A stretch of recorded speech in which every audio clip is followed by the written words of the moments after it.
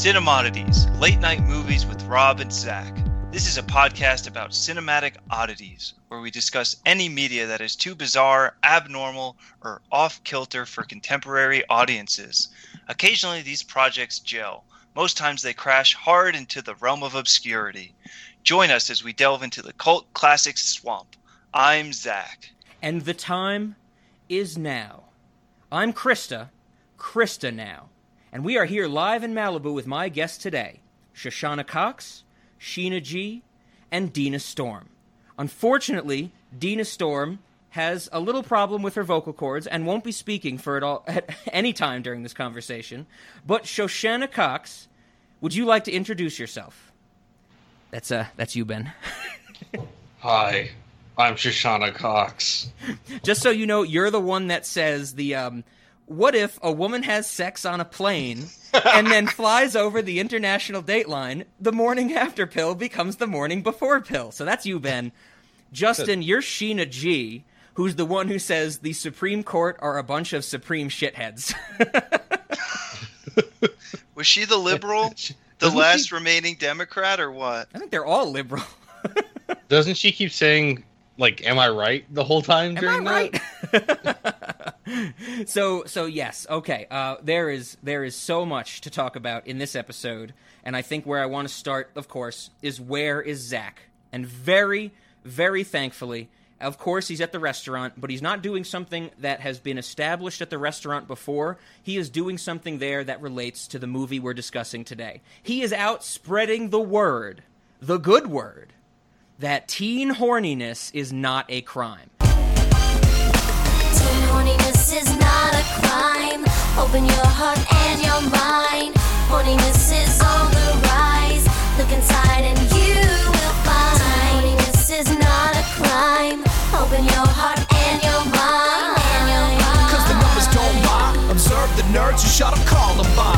Yeah. So he's making sure everybody in the restaurant is aware of that fact.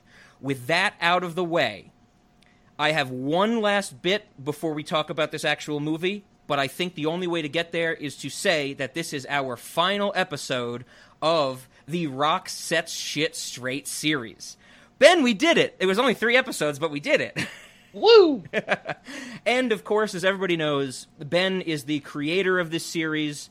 Rob gave him control in that he got to talk about 2 movies out of the 3, and then Rob said, we're going to do this series, but we're going to talk about Southland Tales, because The Rock is in it, and I've always wanted to talk about this movie. Before we get into Southland Tales, I have to throw it back to the start of this series. Ben, do you remember when we first began in our Walking Tall discussion how we talked about The Rock's career, and we talked about that every generation needs a muscle-bound person in their movies? Does this ring a bell to you? Yeah. So, of course, you know, I think Arnold Schwarzenegger passed the torch to The Rock. And now, kind of in 2020, the late 2010s, we've been looking for, well, who is going to take The Rock's place? Of course, The Rock's not going to disappear, but who is our next muscle-bound person? And I was the one in our Walking Tall episode that said, for some reason, the cultural media wants us to think the next big muscle-bound dude is going to be Dave Bautista. And I know, Ben, we had some discrepancy on this. I think you mentioned Chris Hemsworth and that type of thing. But I wanted to bring this up because I actually read an article earlier today from CheatSheet.com, which is a showbiz website, which details an interview with Dave Bautista. And in this interview, he talks about being an actor, being a kind of going from wrestling into the movie realm as this big muscle-bound person. And I was like, oh, wow, this is great. This is exactly what Ben and I were talking about. He goes on to say some things that I think we will all appreciate. The 3 of us here, of course, Shoshana Cox and Dina and Sheena G. But our audience will as well if they've listened to our Walking Tall discussion. There are 2 quotes I want to read from Dave Bautista. Here's the first one. Do not compare me to The Rock or John Cena. Everyone does it. Those guys are wrestlers who became movie stars. I'm something else. I was a wrestler, now I'm an actor. So shots fired right off the bat that he just as I said in the Walking Tall episode, Dave Bautista, he's not a movie star. he's an actor. And remember, Ben, how I talked about The Rock That shit as makes no sense. Remember, Ben, how I said that there's a difference between screen presence and actor? Yeah. Okay, so Justin's weighed in. Sheena has weighed in. I think I have to dissent here because I think in Southland Tales, The Rock proves that he is an actor. Oh, yes. Yeah, I agree. I will take that, Ben. We might be jumping the gun into this actual movie, but this is the first thing I've ever seen that makes me think The Rock actually is an actor. So I'm with you there. Have you seen Skyscraper or Snitch? No, not Snitch. I've seen some of Skyscraper, and I've seen San Andreas, the one where he flies the helicopter sideways into the chasm. So, like, I don't think that you can judge his ability to act based on movies like San Andreas or Rampage. Okay. But I think that if you look at like Snitch or Skyscraper, you might feel a little differently. Like in Skyscraper, he is not muscle-bound man of the world. He's like gimpy, used to do something muscly. Now I'm a security guy. Yeah, and isn't he missing a leg or something in Skyscraper? I don't think he's missing a leg. I think his leg is just injured. And okay, gotcha. Yeah, walking around on it. So the second quote I want to read from Dave Bautista, because I think it relates to exactly what we're discussing. And we can do a little aside at the start of this. I'm going to try and put off the absolute barrage of hate that I'm going to try and defend from the other two hosts on this episode for Southland Tales. But he goes on, in the same interview, Dave Bautista says, "The Rock was, in a way, a movie star before he was even a movie star. There is something about him that's really special. I'd never take that away from him. Would I consider him a great actor? Fuck no." End quote. So Dave Bautista, because he's been in one fucking Denis Villeneuve movie for 3 minutes, Blade Runner 2049, he thinks he's hot shit these days. And I'm going to say it right now, Dave Bautista, hey, you were in 2 terrible movies that made you famous. Guardians of the Galaxy 1, Guardians of the Galaxy 2. You're the worst character in them, on par with every character in them. You're in that stupid Amazon little kid spy movie. Don't tell me that you're a fine, refined actor these days. So, okay, I guess I'll throw it over Rob, then. You better, better be careful. You better get your ass kicked. If my job was actually like being an actor or I worked in the movie industry, I would then probably have to pull some punches. But I find it hard pressed for a university or a school to ever be like, "We don't want you to teach here. You said negative things about women in movies and men in movies. Everybody or in Dave movies." Bautista. So I think I want to just go out here and say that for one, I'm a little disappointed in myself for having missed that our muscle-bound man on the screen to replace The Rock is actually going to be Henry Cavill. He doesn't only have the muscle bound; he has the nerd aspect more recently. He's got the nerd aspect. He's definitely got the muscle bound. He's inspiring. He's uplifting. If you watch his workout videos leading up to The Witcher, he's very much like, you can do this, but you should do it smart. Okay. And so I think if anybody's going to take over that role of just being muscle bound, but also really relatable in a way that doesn't make any sense, it's going to be Henry Cavill. And I think in terms of Dave Bautista thinking he's an actor, coming up with that one line in Guardians of the Galaxy where he said something like, "Why is Gamora?" Like, that doesn't make you an actor. And Henry more Cavill, than 3 words. I think that Henry Cavill and Chris Hemsworth both beat the shit out of him in terms of acting. Even Chris Pratt does. Like, he's not even the best actor in those Guardians movies, which, as Rob has indicated his level of hate for them, I don't hate them like he does. I actually kind of like them, but I don't think that he stands out in any way. Other than his character was written funny. Yeah, he's the comic relief of those movies, even though every character is the comic relief except for the villain. But yeah, that's a discussion for another time. The travesty that is the Guardians of the Galaxy franchise, as well as the first musical number of Guardians of the Galaxy 2, which should be classified as a war crime. But we're not talking about that today. I guess I want to throw it over to you, Justin, since this is your first appearance on the series, which, if you missed it, just let me reiterate, this series is called The Rock Set Shit Straight.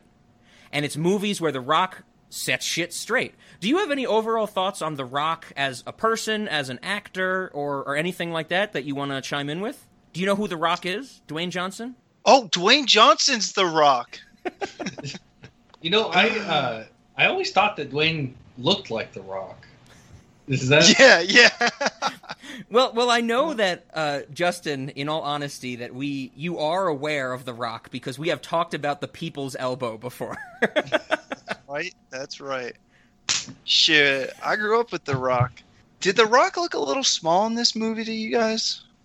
Like, I feel like he's a lot more jacked now than when he was in this movie. Oh, definitely he's gotten bigger over time.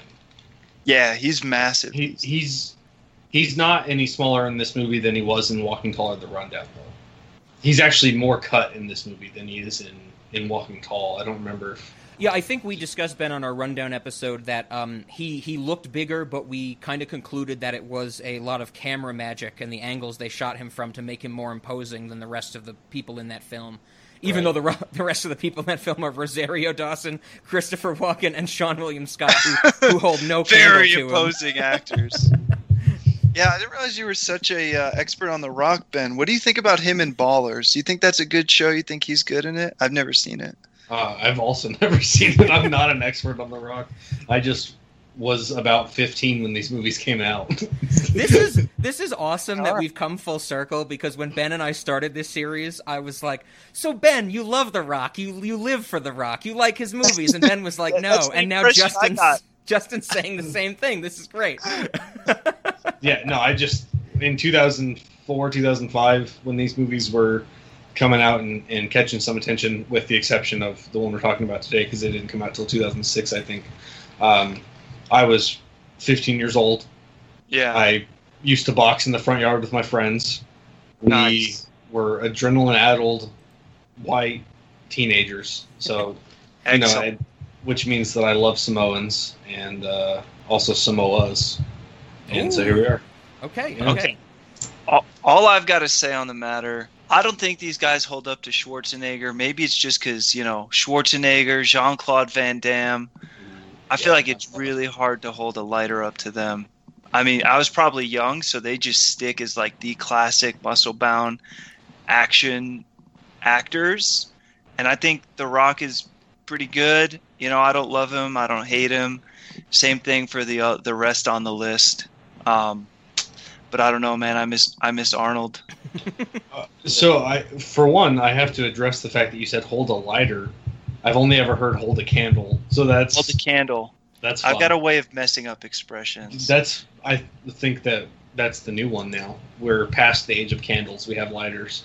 I've heard hold a lantern as well. I think that's the British version of it, though. That actually might just be how the British people say candles. Fair. Actually, no, I think they call flashlights torches. So they got some weird shit going on. Oh, yeah, I've heard that. But your statement about Jean-Claude Van Damme makes me want to remind you that the Street Fighter movie exists. Oh, God, yes. I didn't see that. I mean, you should. But, why? What goes on? Well, Jean-Claude Van Damme's in it. And is he Jean-Claude badass? Van Damme, is it a great movie if you like corny fucking movies? That is a very corny movie. I think is he M. Bison? No, he is somebody who's not in the games. Oh, he is just a guy. God, I haven't seen that in so long. I actually rewatched Mortal Kombat within the last year, which actually has Christopher Lambert in it as Raiden, who's also in this movie, which is very interesting. Dude, the Mortal Kombat movie is epic. I think I got like 2 or 3 of those in like the same case in the $5 bin at Walmart once. Which is a recurring thing now, apparently, that I talk about the movies I bought in the $5 bin. That's the only way I can afford movies, cinema audience. That means I need your money, is what I'm trying to tell you. I don't need your $5, but I mean, you kind of do. We kind of do need your $5. Yeah, I kind of need. I think we're jumping the gun on that. Well, with all that out of the way, I would like to jump over to not only saying, well, yes, this is a main part of the Rock Set Shit Straight series, but this is also a crossover with what we have also called a series which is totally disjointed: The Good, The Bad, and The Richard Kelly.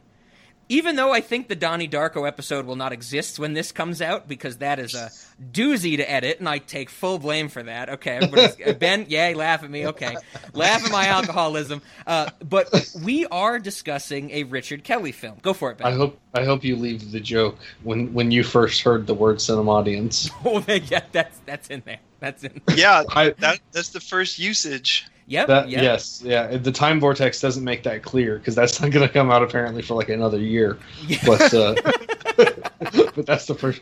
It's going to have the Cabin in the Woods treatment. Yes, it's going to be shelved for a while. So yes, this is the second film from Richard Kelly. Also, the second film that the three of us are discussing from Richard Kelly. The first being Donnie Darko.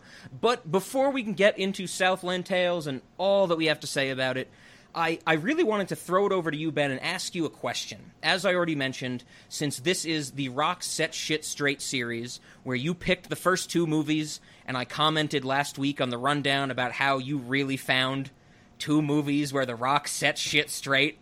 I was like amazed by that fact that they were almost the same movie but different at the same time. After seeing Southland Tales, without getting into your thoughts, without getting into any nitty-gritty, if you just want to make this a yes or no answer, in your opinion, in Southland Tales, does The Rock set shit straight? I'm not confident that The Rock's character needed to even exist in this movie. That is basically what I expected as an answer to that question.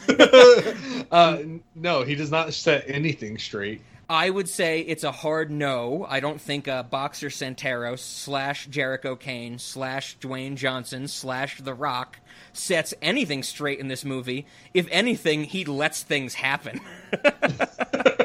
Yeah, he's a very passive observer. But that being said, his acting is on point. He does some thinger stuff. He has some quirks. Yes, he's got business. Yes. Yeah, he actually is. You know, he's pulling out all the stops when it comes to playing Boxer Santeros. But Boxer Santeros is incredibly ineffectual. Well, we'll get to it, but I guess the fact that he exists is important for the movie, but his character could have been left out, I think. Okay. In terms of needing screen time.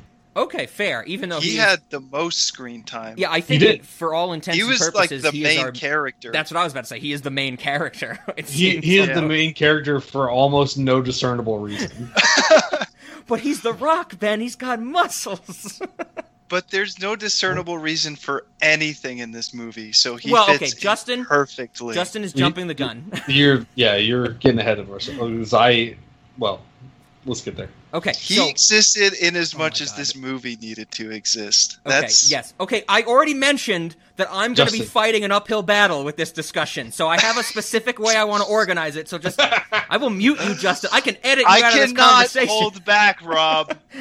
Okay, this is how I felt we should go about this, because I have now talked to both of you off mic in separate occasions, describing my feelings towards Southland Tales, and they are not reciprocated in the slightest. So I figured that before we even do the background, because I have a whole lot of background I want to talk about with this movie, I decided that I would sit down and actually write a review for this movie. And I never do this. I don't usually sit down. We usually just let the discussion flow.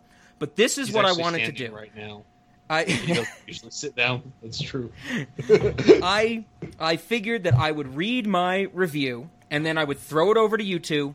You two can get all the negative thoughts you want out about this movie, and then we could do our background, let the discussion flow. So here we go. I'm going to read my review. It's not posted anywhere yet. I think I might share it on IMDb or something, because that's how much I care about this movie. I'll put it on the Cinemaudience Reddit. That's a good thought, Justin. But here we go. And remember, if any of you laugh or talk, I can edit it out. So I'm just going to keep going. Because this should be. I'm going to take a nap. Just yell really loudly when you're done. Wake me up. This is Rob's review of Southland Tales. The can cut, the original cut, not the theatrical. Overall, I love this movie non-facetiously. I think this is an incredibly ambitious masterpiece of filmmaking, and it deserves an immense amount of respect. Any story that is this incredibly dense and nearly impenetrable gets my attention, and I love the fact that missing any piece of dialogue at all is a detriment to the viewer's understanding. The directing and the performances, with the exception of Mandy Moore, are unbelievably fantastic. The cinematography, with the entire movie being shot on 70mm or wide-angle lenses, provides us with an absolutely impeccable view and understanding of the world in which this film takes place. The score is ominous and haunting in the best possible way, forcing a feeling of melancholy in almost a contradictory sense to the elements we're seeing on the screen, but not to the themes of the movie. There is an incredible amount of care put into the mise-en-scène as well as the overall editing, with every object and shot having its place.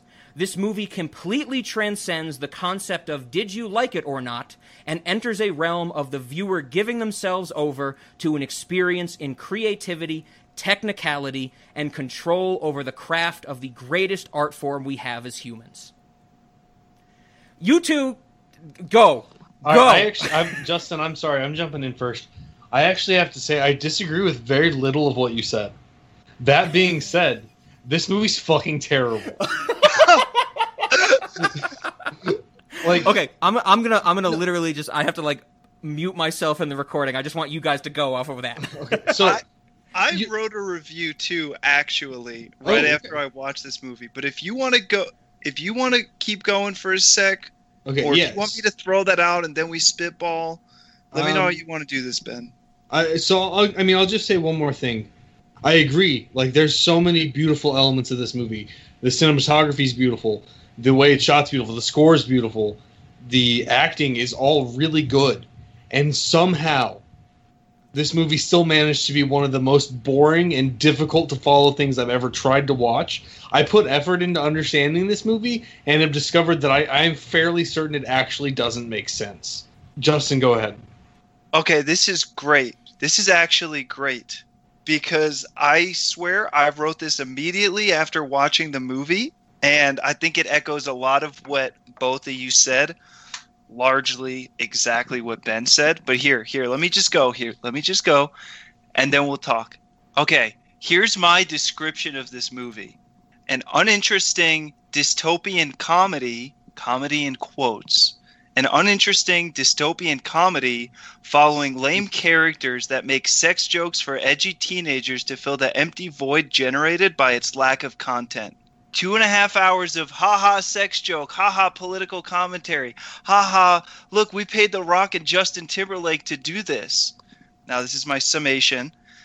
The most impressive aspect of the movie is it has all the makings of a great film. A great cast, detailed plot about the state of society and how humans could end the world, well-developed sets and cinematography, building up of suspense and climax, a great soundtrack and score, because apparently those are two different things. It's got sci-fi concepts, time travel, a post-apocalyptic society, commentary on Hollywood, yet it somehow managed to be so unbelievably terrible from start to finish. I disagree only about the lack of content. I think there's plenty of content here. It's just mind-numbing. It's just boring as all hell. But you can dissect every couple minutes of this movie and dig into it and find plenty of stuff. But I just don't. When it's all put together as a viewing experience, it's just not. It just is not a pleasurable experience. I watched it. I will agree with that. I watched it content, 2.5 it's times. just bad content, and it was hard. It was hard to watch that many. Because I watched it once and I was like, I don't think I understood this. And then I watched it again and I was like, I don't think that this makes sense. And then I read stuff about it and I was like, even these people who are trying their damnedest to glue something together here are struggling. So Rob, I know that you love this movie. Well, I want to ask Justin, how many times did he see it? Was this just a once of the can cut that I sent you? I only watched it once. Okay. I agree with Ben. I had such a hard time paying attention to this movie and actually watching it. And this discussion reminds me of a Buddhist quote, which is, if you do something and you find it boring, do it again. If you still find it boring, do it again. And repeat that until you find something interesting and valuable in what you're doing. Now, I think I'm already noticing that we all kind of have similar takeaways from this movie, yet Rob somehow enjoys the process, where Ben and I feel like we're being tortured. We all know Rob's a masochist, and it's becoming very clear. I did ask the question of how many times you've seen it because Ben chimed in. I am not kidding you guys or the audience. I have seen the theatrical version now twice, and I have seen the Cannes version 5 times. And this is in the span of about a week and a half. Like, literally, I have no clue where you guys are getting boring from this. Like, I would wake up and go, I need to watch this movie. Like, I am so enthralled by this, and it's almost to an inexplicable extent. I tried to capture some of it in my review of why I think I love it so much, but man, the 2 hours and 30 minutes, because there are 8 minutes of credits in the version that we're discussing, the original version, the original cut, the version that played at the Cannes Film Festival, all 2.5 hours, it goes by like 5 minutes for me. Like, I am so on board for this movie. It felt like I repeat, 7 hours. You are a masochist. I'm with Ben here. That was painful to sit through, and it felt like, dude, I had to get up to pee at one point, and I was like, all right, Heather, I've got to get up to pee because it feels like they're starting to wrap up. And I was like, we've only got 1 hour left. And she's like, there's still an hour? I was like, I know. I hate my life too right now, but I have to do this. So I guess just something else I wasn't sure if we were going to get to. Honestly, I was racking my brain thinking about, like, you know, what are the best movies I've seen in the last 10 years? This is easily in my top 5. Like, this is up there. This is up there with Under the Silver Lake. This is up there with Revolver. This is up there with It's Such a Beautiful Day. Private Parts, the 1972 Paul Bartel film, not the Howard Stern movie. Like, this is something that I am going to think about for the rest of my life when it comes to film. You shouldn't.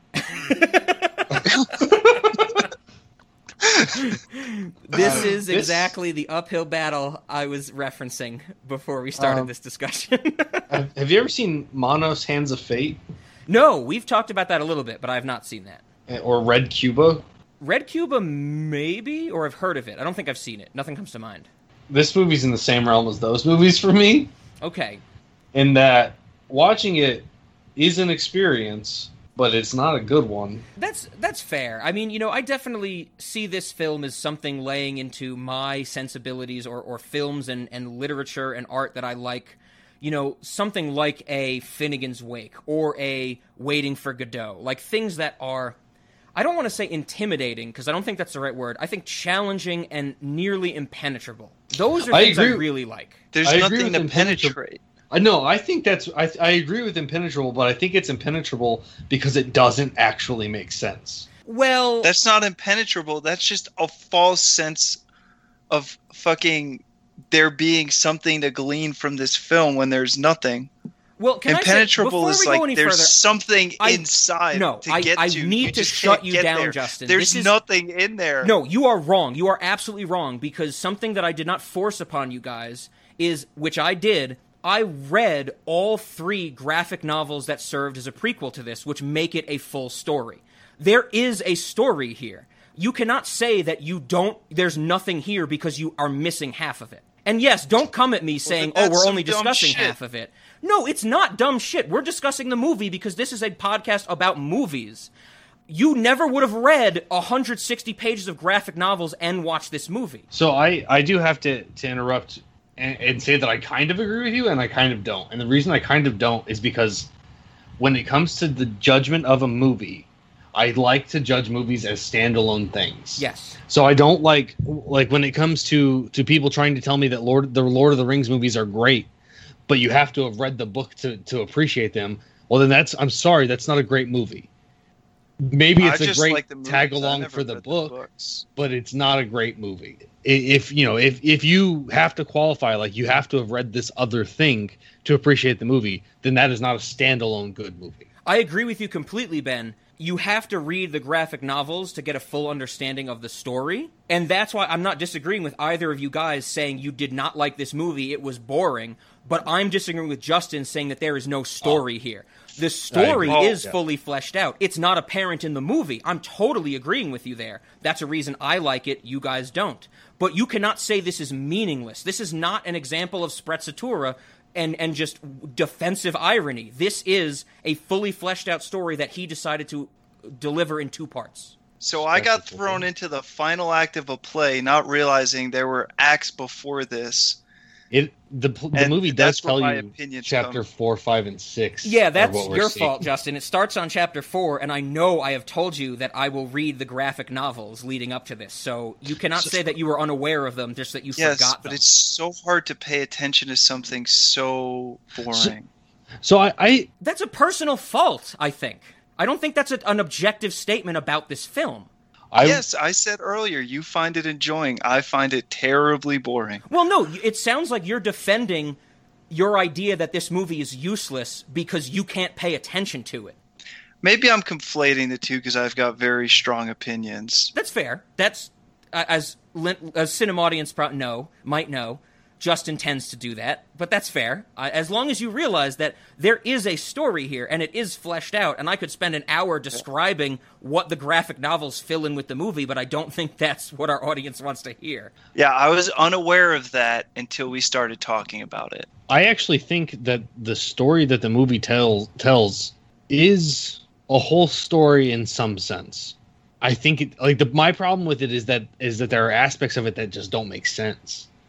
And specifically, why Roland and Ronald are both alive, provided that the way that the extra boxer died is the vehicle that he was in exploded, which was also the vehicle that Roland, is that his actual name? I don't remember. Yeah, the real name is Roland, yeah.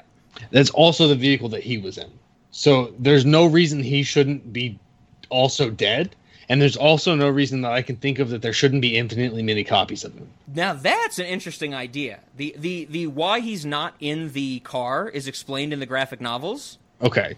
The infinite copy thing was something I was thinking about as well. Like, how do you put somebody in a temporal rift and not just have it repeat? Right. Yeah. So like, why didn't the version of him that survived actually go through the rift? Yeah. Exactly. And then just make another copy. And so that was my problem that I had with it, is the time travel aspect there didn't make a lot of sense to me. I felt like the movie was kind of long-winded also. I think that they could have cut out quite a bit of it and I would have been happy with it still. Okay. I would have been happier with it. Just so you know, the theatrical version is 14 minutes shorter, so it's still over 2 hours. Yeah, I would have been happier if this movie had gone under an hour, or under 2 hours. I agree, under an hour. Great. I think an hour 50. They could the actual Richard Kelly's first ever cut, which this might lead into some of what I want to talk about on the background and Richard Kelly with this movie. But the first cut of this movie ever, not one that we get to see, but the one that he did in the editing bay first round draft, was 3.5 hours long. And I read that and I'm like, oh my god, I want to see it so bad. I'm also the one that, as the cinema audience knows from years ago, the only version of Watchmen that I will watch is the ultimate cut, which is 4.5 hours long. I will never watch any other version of that movie. So another problem I have is I don't really like a protagonist that is almost irrelevant. Like, he's relevant because people use him and use his existence and his position. But other than that, he's not relevant. That's what I was about to say, is that he is almost a tool of other characters. He, in and of himself, is a shell of a character. Yes. Yeah, and I didn't care much for that, because I think if we were going to focus... Like, I would have much rather focused on Taverner more of the movie, since Taverner actually kind of is a main point. But that's like... I guess this movie's kind of all over the place in the sense that there's no, like, one specific focus that you should care about. Which... Yes. Is not a criticism necessarily, because I'm sure that's a thing that audiences might enjoy, or some audiences might enjoy.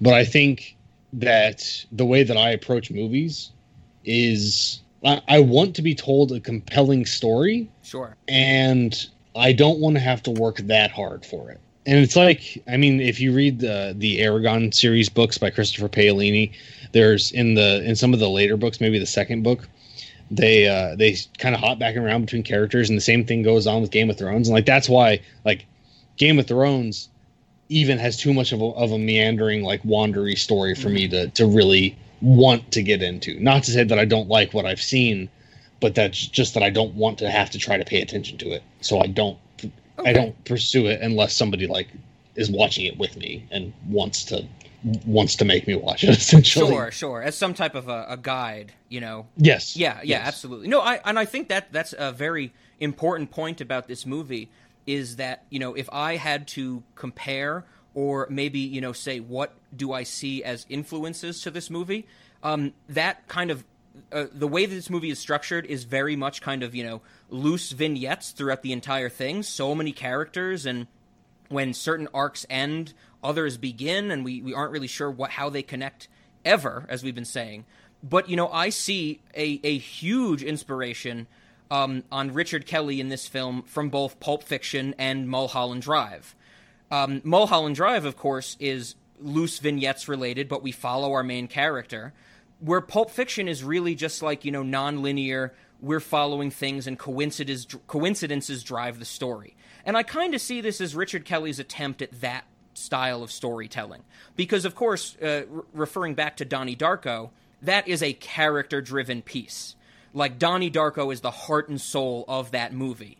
Where here, we don't really know who we're supposed to be rooting for, and if the two sides at odds are even different from each other, if that makes sense. Well, and I think it ends up being that they're not necessarily two sides. But one thing that also kind of drove me crazy is that, like, Bookman, when he kills Dream and Dion, like, I have yet to figure out what the hell their motivation is for turning that fake double murder into an actual double murder. Mm-hmm. Okay. Yeah, that is not explained by the movie. Yeah. Unless they actually want Dream and Dion dead for some reason, which was never clarified. It doesn't appear to me that their actual death furthers their cause any. In fact, it appears that their actual death hurts their cause, because then they take the tape that they were going to spread out into the world and hide it. And then later, whenever somebody else is going to spread it out for them, they try to stop that. So, like, apparently their motive at the beginning was never to actually spread this tape out, but the whole point of that was to apparently make Boxer Santeros look bad, which makes the Republicans look bad. But that doesn't make any sense either, because Boxer Santeros is just there with a cop, and the cop kills somebody in front of him. So that doesn't defame Boxer Santeros in any way whatsoever. I guess that's what I'm getting at when I say the plot. You're making Rob's argument right now. In what way? That this part of the plot makes no sense whatsoever? No, in that there's so much incredible detail that he finds intriguing. There is a lot of detail, but the detail doesn't make sense. Can I actually weigh in on something here? So, no. I'm sorry. I'm sorry. Of course, Justin. you know, Rob, you said a minute ago where I'm not sure who I'm supposed to be rooting for here, things like that. Yeah. I think that's one of the key themes. And conceptually, there's a lot I find intriguing about this movie. Again, I had a really hard time sitting through it. I found it terribly boring, and I think a lot of people would share that sentiment. But that doesn't mean there's not a lot of intriguing concepts to it. So I think the whole point is everyone in this movie is incredibly flawed, because they are in this post-apocalyptic society, and as a result of that, as a result of, like, the world nearly coming to an end, that they're all just fucked up. And so we're watching just a bunch of fucked up people. Not fucked up people that, despite being incredibly traumatized, are somehow completely keeping it together, like in a lot of movies, right? Like Harry Potter. Perfect example. Completely traumatized character, and you can criticize his angst and this and that, but he's like, I'm going to completely keep it together and save the world and solve the world's problems on myself. And we see that a lot in media. Yes. That people go through this. About Harry? Harry, yeah. Yeah, Harry. he's incredibly well-humored for how much he was abused as a child. Exactly. Like, not even taking into account what happened to his parents when he was a baby. Right. He may or may not have been impacted by it. And he's like 16, 14. right? And people are like, oh, he's so angsty, he complains. Why doesn't he just be like the great hero everyone needs him to be? Well, but have you thought about what he goes through? I'm sorry that's not enjoyable for you to read book 6, where he's just an angsty teenager. But goddamn, could you think about what you would be like in that situation? You would be most people would be helpless. They wouldn't be able to, worry about anything, and solve their own problems, never mind the world's problems. So in this movie, they don't hold back. They're like, these people are just like products of a fucked up world that happened because of this nuclear bombing. I definitely think that is one of the main themes that I got from this movie as well, is that we can't, we talk about the movie starts with the nuclear bombing in Abilene, and then we talk about how there's like a World War III, and that's where Pilot Abilene came from, and I think that this movie is I have to say I hated that. I hated that his name was the same name as the place that got bombed. Pilot Abilene? I hated it because I was never sure if I was remembering it correctly. But I have to say I think you are correct. I agree with you in the sense, Justin, that this movie is about facing. You can't win against the enemy unless you win against yourself.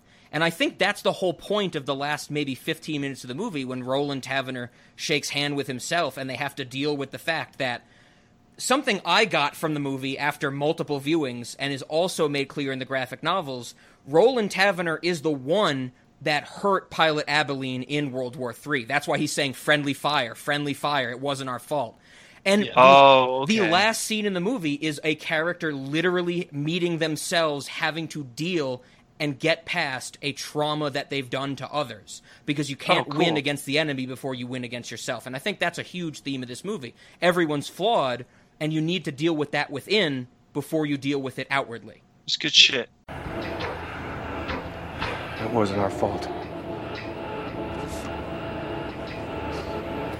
It wasn't our fault. Friendly fire. I forgive you. Friendly fire. I forgive you. Friendly fire. Friendly fire. I forgive you. Friendly fire. I forgive you. I forgive you. I forgive you. And God wiped away the tears from his eyes so the new Messiah could see out to the New Jerusalem. His name was Officer Roland Taverner of Hermosa Beach, California. My best friend.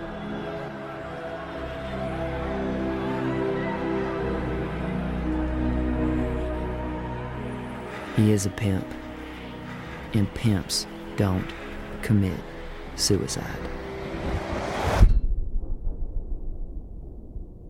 Yeah, I was aware. I think I read some stuff online. I couldn't watch it multiple times, so I did go out and read some additional shit about it. Okay, good. That's the next best thing. Yes. They did mention that he was he threw the grenade or whatever that hurt Pilot Abilene. Yep. And that had something to do with some kind of like secret experiment thing that was going on. Yes. I'm not exactly sure what. Yeah, it is not explained in the movie, but it is very quickly explained at the beginning that the drug that they're injecting into their necks is straight fluid karma, which is the thing that is being used as the energy source by the Trier Corporation. And the Trier Corporation, in World War III, they were creating special units of soldiers where they would inject them with fluid karma because it was giving soldiers like telepathic abilities, so they would be able to communicate telepathically without saying their orders out loud. And this went horribly wrong, and it just basically like spiked their adrenaline, and Roland Taverner was just on the warpath and shooting people, and when he threw a grenade towards the enemy, he didn't realize Pilot Abilene was there, and so it was friendly fire, that type of thing. But that was the experiment, was using fluid karma as a war device. So was the Baron, I don't know, maybe I misunderstood this part, but when they're first talking about the energy field that the Baron and like quantum entanglements, how they pass the energy along or whatever, like they're talking about harnessing the energy of the waves. But then later it becomes clear that they're actually removing some kind of substance from underneath the crust, the core of the Earth. Yes. Not the core, the crust. So were they being dishonest about harnessing the energy of the waves? Wasn't harnessing the energy of the waves supposedly what slowed down the planet? Was it actually harnessing? Was it actually harvesting the fluid karma that slowed down the planet? That is an exact question I had after seeing this movie a few times before I read the graphic novels. The graphic novels do explain that in the sense that the Trier Corporation, headed by Baron von Westphalen, they dig into the Earth's core and they find this kind of layer of a different type of fluid that works in the same way that waves does, in that perpetual motion machine, as they describe it, and they name it fluid karma. And their company starts to remove that from the Earth. And it turns out when that comes into contact with oxygen, it turns into energy. Like, that's how fluid karma is producing energy. But as the Trier Corporation sets up these big drilling rigs and takes more and more fluid karma away from the Earth's core, and it's actually surrounding the Earth's core in like a very serpentine pattern, hence the name Serpentine Dream Theory as the name of the project, they are reducing the rotation of the Earth. Okay. But that certainly doesn't vibe with what he tells the public about how he's producing energy. Oh, no, because I think he is a through-and-through liar to the public and to his constituents. The great scene at the beginning when he cuts off the dude's hand instead of the finger. Right. Like, that was good. It is all just him. The 6-inch mark in the mirror. Oh, my God. I mean, cutting radius. There's so many. We have to get into the performances of this film. Not only is this star-studded, but Baron von Westphalen is Wallace Shawn, who I've loved for years, who everybody knows as the guy who says, "Inconceivable!" from The Princess Bride. And he is so good in this movie. But I think before we get to performances, all these details, if there's other top-line items, we should bring it up, but there's some background I'd like to talk about as well. So Justin or Ben, were there any kind of big thoughts you had about this movie? And I think now that I say this, there's one that I wanted to discuss about your review of this film, Justin. But before I do that, any others that you guys had? I mean, aside from the fact that the characters' motivations were unclear to me, sure, which I've mentioned a couple different instances, I think, of that, and then the almost irrelevant protagonist, I think that's the bulk of what I have. He's to an say. Object, not a character, Ben. Well, he yes, is but The Rock, which is an object. but this is also like his greatest acting performance probably ever. Yeah. And so for him to be an object in this movie just feels ridiculous. But sure, anyway, that's fair. That's a good point. What about you, Justin? Any other top line items? Yeah, I gotta say I'm impressed, Ben, that you managed to go into such depth with this film.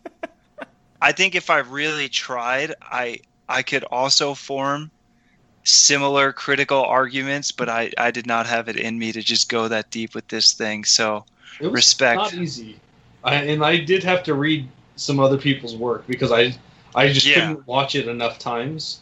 And then some of the stuff I read did reference the graphic novel and indicate. Yep. So there are things that I know that Rob mentioned only came from the graphic novel that I actually already knew from that other research. So, like, I'm not sure if I figured it. No, I definitely read the whole thing about Roland being the one who hurt Pilot Abilene and shit. So, sure, yeah. There, like I said, there's a lot here. I'm just not sure that it connects well or makes sense. Yeah, no, I mean, I don't disagree with you there, and I'm actually kind of shocked. When I said this was going to be an uphill battle for me, I thought it was going to be literally you two going, Rob, why the hell did you waste my time? But it's actually been like, wow, this movie is very well composed. I just didn't like it. And that's a really good thing as far as I'm concerned. Like, you can not like a movie. I thought you guys were going to be like, this is garbage filmmaking. And I'm like, oh my God, no. Like, this is a masterpiece of cinematography. But no, and like I said, there's a lot I agree with about your review. I just also didn't like it. that's fair. I mean, Ben and I have had that on the Neon Demon. So, you know. So I totally feel like my time was wasted. It reminds me a lot of our Chernobyl discussion where I'm like, you may not have liked this, Rob. I'm not telling you have to like something for it to be good and for there to be value. I can see the value in this despite the fact that I think most people would feel like they lost their life, a valuable time and of life energy sitting through this. You know, that's actually a good point, Justin. When you brought up Chernobyl, I think I'm conditioned myself to go, oh my God, are we talking about this again? But that's actually a really good point. Chernobyl for Justin and I is the exact flip of how we're feeling Yes. about Southland Tales, where I said the first 20 minutes of Chernobyl and the last 30 minutes are fantastic. Everything else is boring and a waste of my time. Right. And okay, good my point. argument has always been, it's not about your time for this to have intrinsic value. And we actually get into this argument a lot, which is why I need to bring this up, because there's so much shit that you just don't like, which is cool. But I'm like, it's got intrinsic value, Rob, and you're just like, this should never exist. So get wrecked. Well, I don't know if I think you're embellishing when I say it shouldn't exist. With Shouldn't video exist in games. my sphere. Well, video games, we're not talking about video games right now. Video games are a cancer on the human race. I'm talking about general opinions on things, but okay, that's Okay, fair. I'm actually really glad. I don't think I would have thought about that Chernobyl discussion, relation, but that's a really good point for sure. So Justin has earned his keep this week, Ben, on Cinemodities. So I think the Good. last He'll get what, 5% of the profits? a Hey penny. hay Remember penny, giving people that's hay right. pennies. Yep. Hey, I'll take it. So I think the last thing before we get into or I get into the background, because I think there's a really fruitful discussion about the background and all the different directions we can discuss the creation of this movie and the reception of this movie. I do have to say to you, Justin, in your review, you described the sex and the raunchy jokes as just for the sake of being there. Is that correct? Here, I'll give you my exact wording. Yeah, I thought they please. were way too much and pretty cringe. And I was like, oh god, another sex joke. Well, Ha. I think that's where I want to push back, because I think that's the point of this movie. I mean, I think this movie is reflecting on society that occurred right after 9/11. If you remember, right after 9/11, in the years that followed, between 2001 and 2006, when this aired at Cannes, and in 2007, when this actually went to theaters, this was the birth of trash culture. We had major news networks figuring out how much time should we put to George Bush's decisions about the war versus Kim Kardashian's sex tape. We lived this as a culture. This movie encapsulates that time period where we had porn stars and politicians at the same level as far as the media was concerned. So I don't think these sex jokes are there to be raunchy or edgy or to get a laugh. I think they are a satirization of what we went through during the war in Iraq. Oh, well, now I'm just depressed, Rob. I This don't is know. a very depressing movie, don't get me wrong, but go ahead, Ben. I'm not sure that I made the connection to after the war in Iraq. I was fairly young around 9/11, and I don't necessarily remember the Kardashian Bill Gates time competition, but I definitely got the vibe that. So I guess I should go here instead. What this reminded me of is actually in Instagram influencers today. Okay. Where there's regular people who maybe are pretty dumb having an inflated sense of importance in society. And that's kind of compounded on by the fact that we at some point we see tanks that have Hustler on them. So Hustler and Johnsonville, the sausage company. Yeah. Right. Yeah. So we got porn mags funding wars.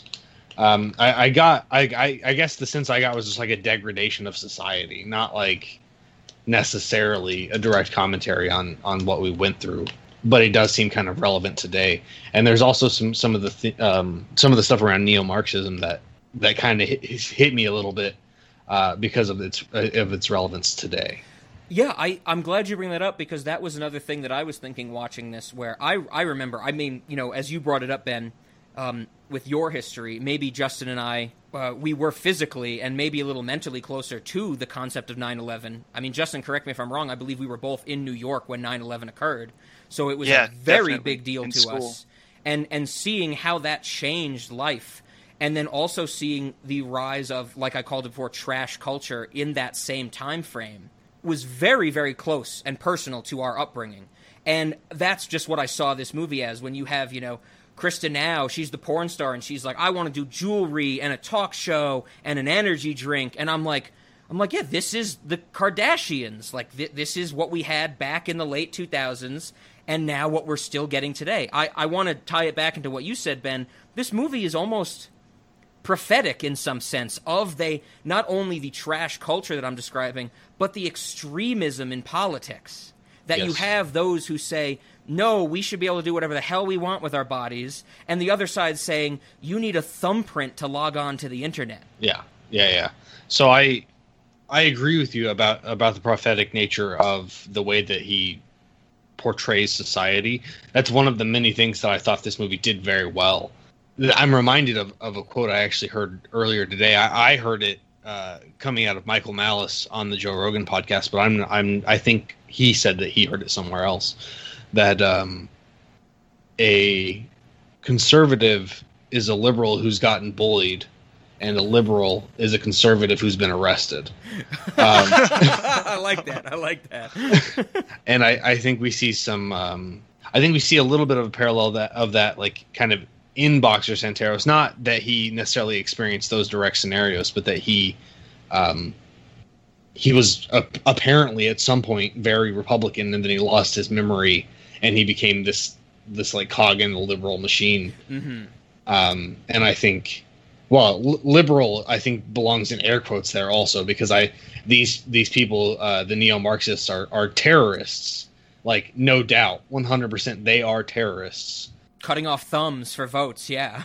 Right, like, yeah, they're trying to rig the election, and that feels reminiscent of the day with all the talk of the 2020 election being rigged. Yep. So I don't know. People said 2016 was rigged too. Oh yeah, with the Russia intervention, all that stuff. Yeah. Oh yeah. Yeah, but I mean, they're talking now about how like directly the parties are going to be rigging it, not just outside influence. Sure. Like there was some hints. Well, they said that about 2016 too, though. Well, I mean, I think they say that about every election, but I think, Ben, what you're getting at is the mail-in voter stuff and the yeah. Sure. And with the thumbs is a huge analogy. Yeah. Right.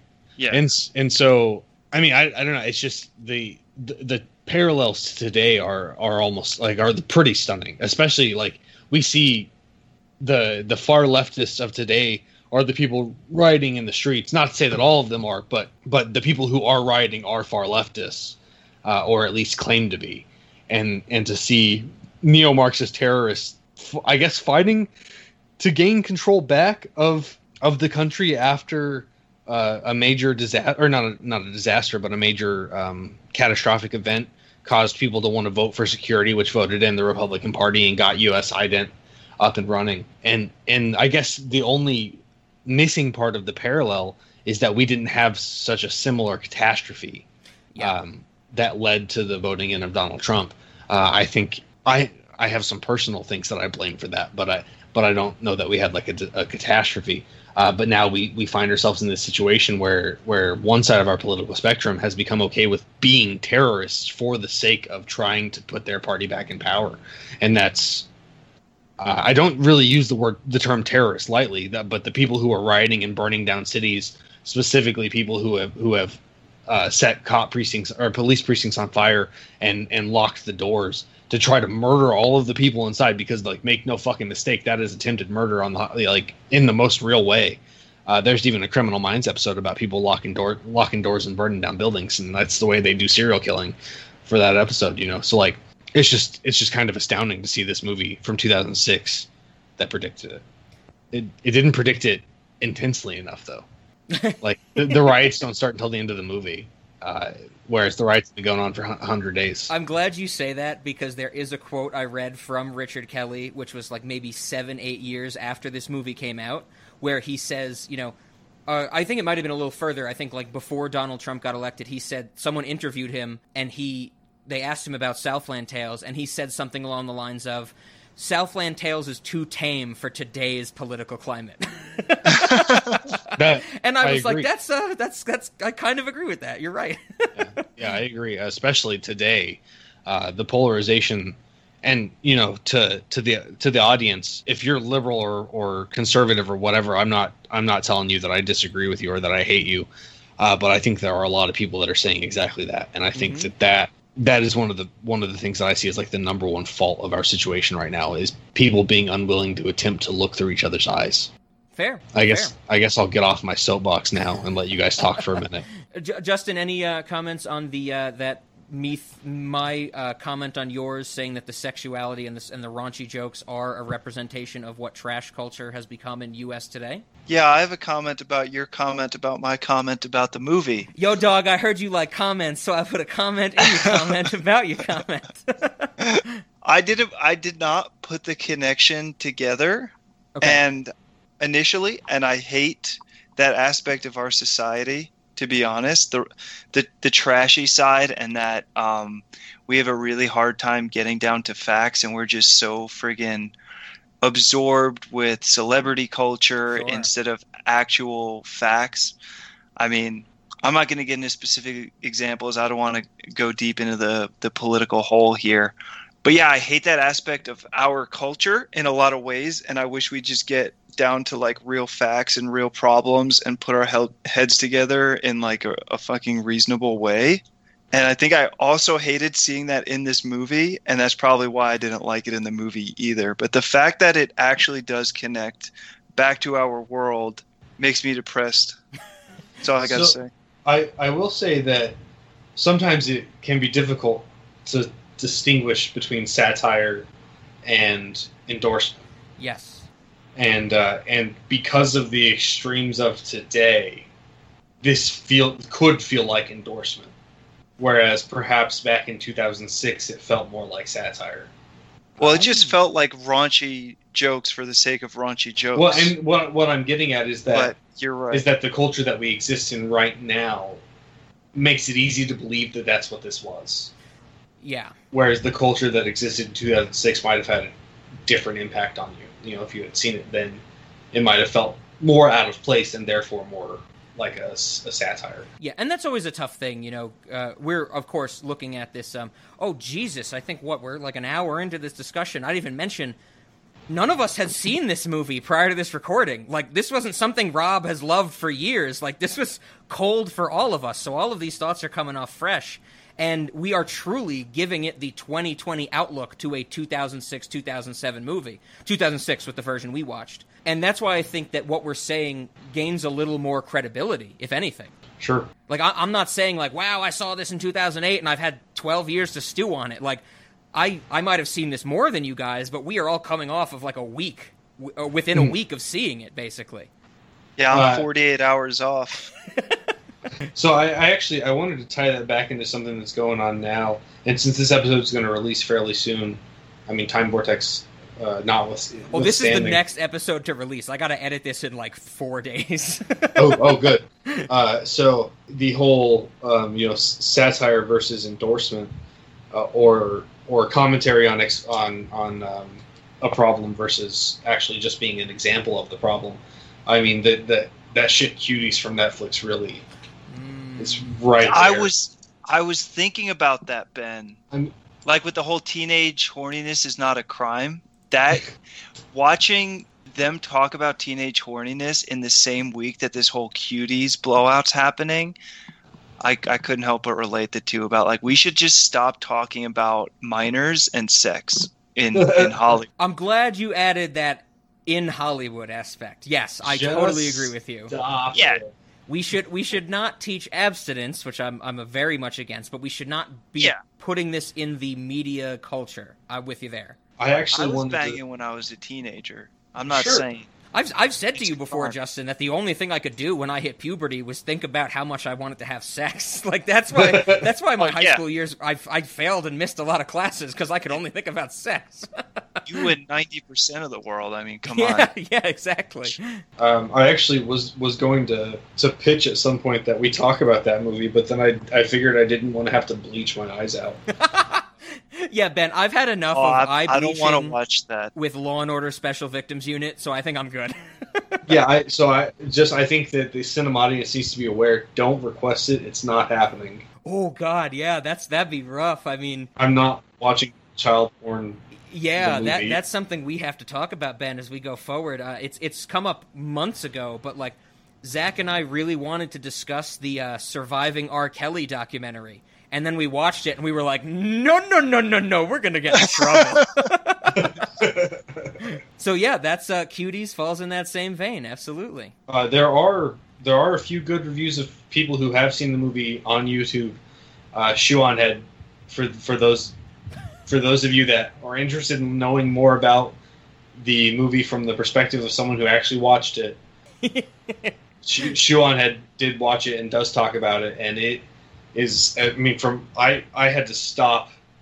Actually, no, she censored out a lot of the stuff. There was another guy who put some clips of the scenes, and I had to turn it off because I just couldn't take it. Okay. I couldn't stand watching 11-year-olds dance in a manner that's very sexual, and then also having the camera pointed directly at their pelvises. Oh. I couldn't handle it. Oh. So I had to stop watching that video. But he does talk about how bad it is. I have to ask. You mentioned Shuon Head. Yes. Is Shuon? Is it a she? Yes. Shuon Head is a lady. Is Shuon Head the YouTuber, the actual girl that did the Shuon Head thing from back in the mid-2000s? Are you aware of Shuon Head? I'm not familiar. So I think when the website Live Jasmine started, which is basically like the first version of Cam Girls, like you pay women to see them get naked, there was a very famous, like an early meme where somebody was in a chat room of like one of the most popular girls, and she was like, you give me a donation, and in the next 10 minutes, the highest donation, your request, I'll do that. And someone donated like $2,000 and said, put your shoe on your head. And she did it, and it became like one of the first memes, and it was Shuon Head. I'm very interested. I need to know, is Shuon Head the YouTuber, the girl from 2003 that put a shoe on her head? To be completely honest, if that is that sounded like a porn thing, I don't suspect that it's her. It was 100% a porn thing. Yes. I don't think she's old enough to have been doing porn back then. Okay. So she's just referencing Shuon Head because it's Perhaps. like a meme now. It's like that's an ancient inspiration. meme. Yeah. So I didn't actually know the origin story. I figured it was some dumb inside joke. That was like hot talk in my middle school when I was in like 7th, 8th grade. Like the girl that put a shoe on her head for money on a porn website. Right on. All right, so I got another thing to add here. Oh yeah. About my general thoughts about the movie. This reminded me a lot of Donnie Darko. Actually, I thought there were a lot of themes and elements to this movie that were reminiscent to Donnie Darko. I wonder why. Yes. I mean, obviously, they're both Richard Kelly. But I just wanted to point out, end of the world themes, big time end of the world themes.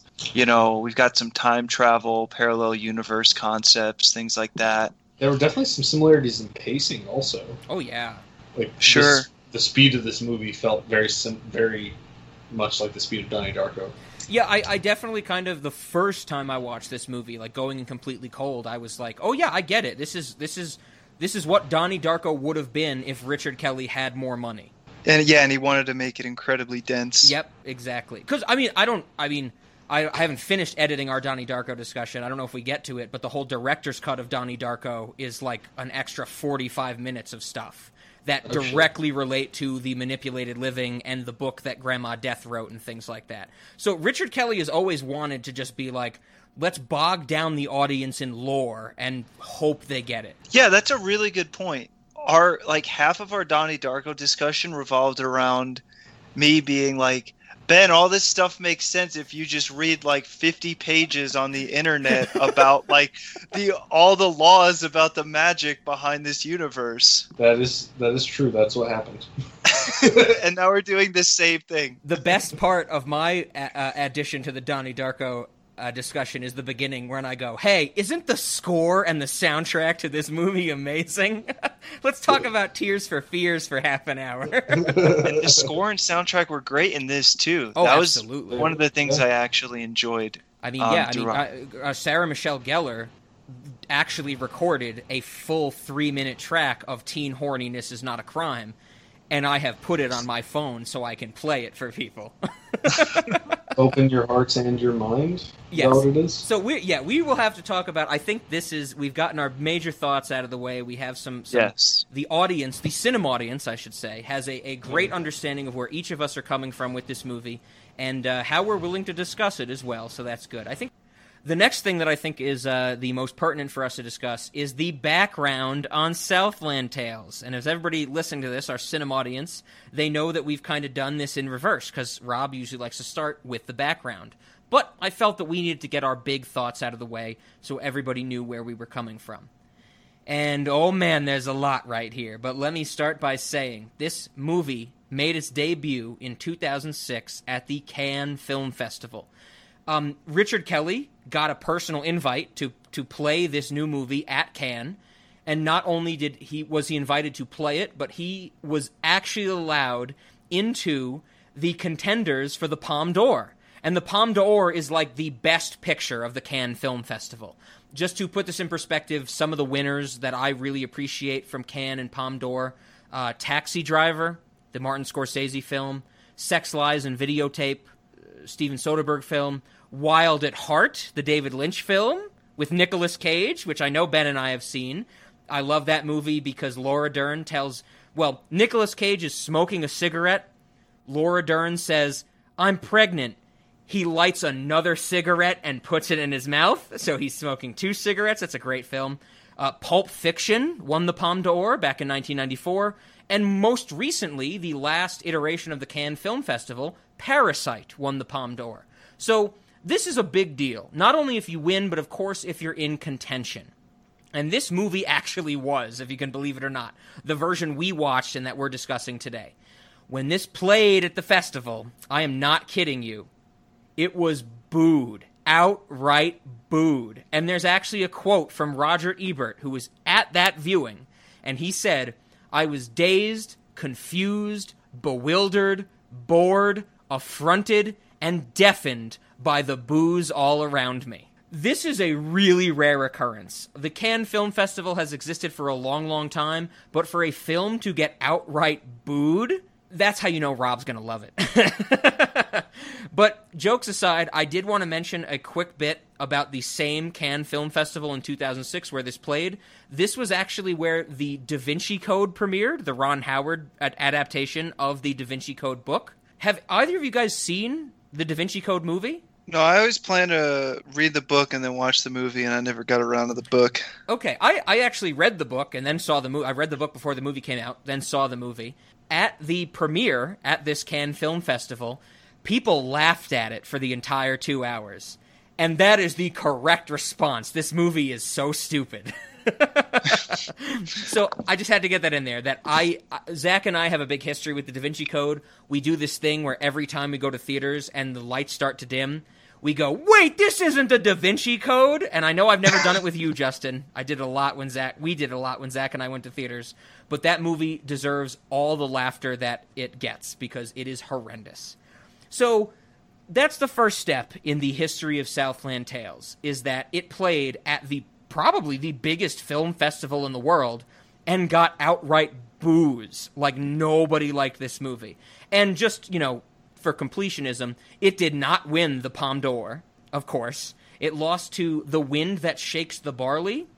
I have no idea what that movie is, and I did not look into it. So maybe we'll check that out one day. But we come to the next time it played. So remember, when the three of us discussed Under the Silver Lake way back when, we talked about how that played at a film festival and it got a negative reception. So the studio said, how do we edit this to release it to theaters so it'll be more profitable, so it will relate to audiences better? That was the same deal with Southland Tales. The distributor, Sony Pictures, they said, well, wow, this got negative reviews. What do we do to make this movie work when we actually want to sell it to general audiences?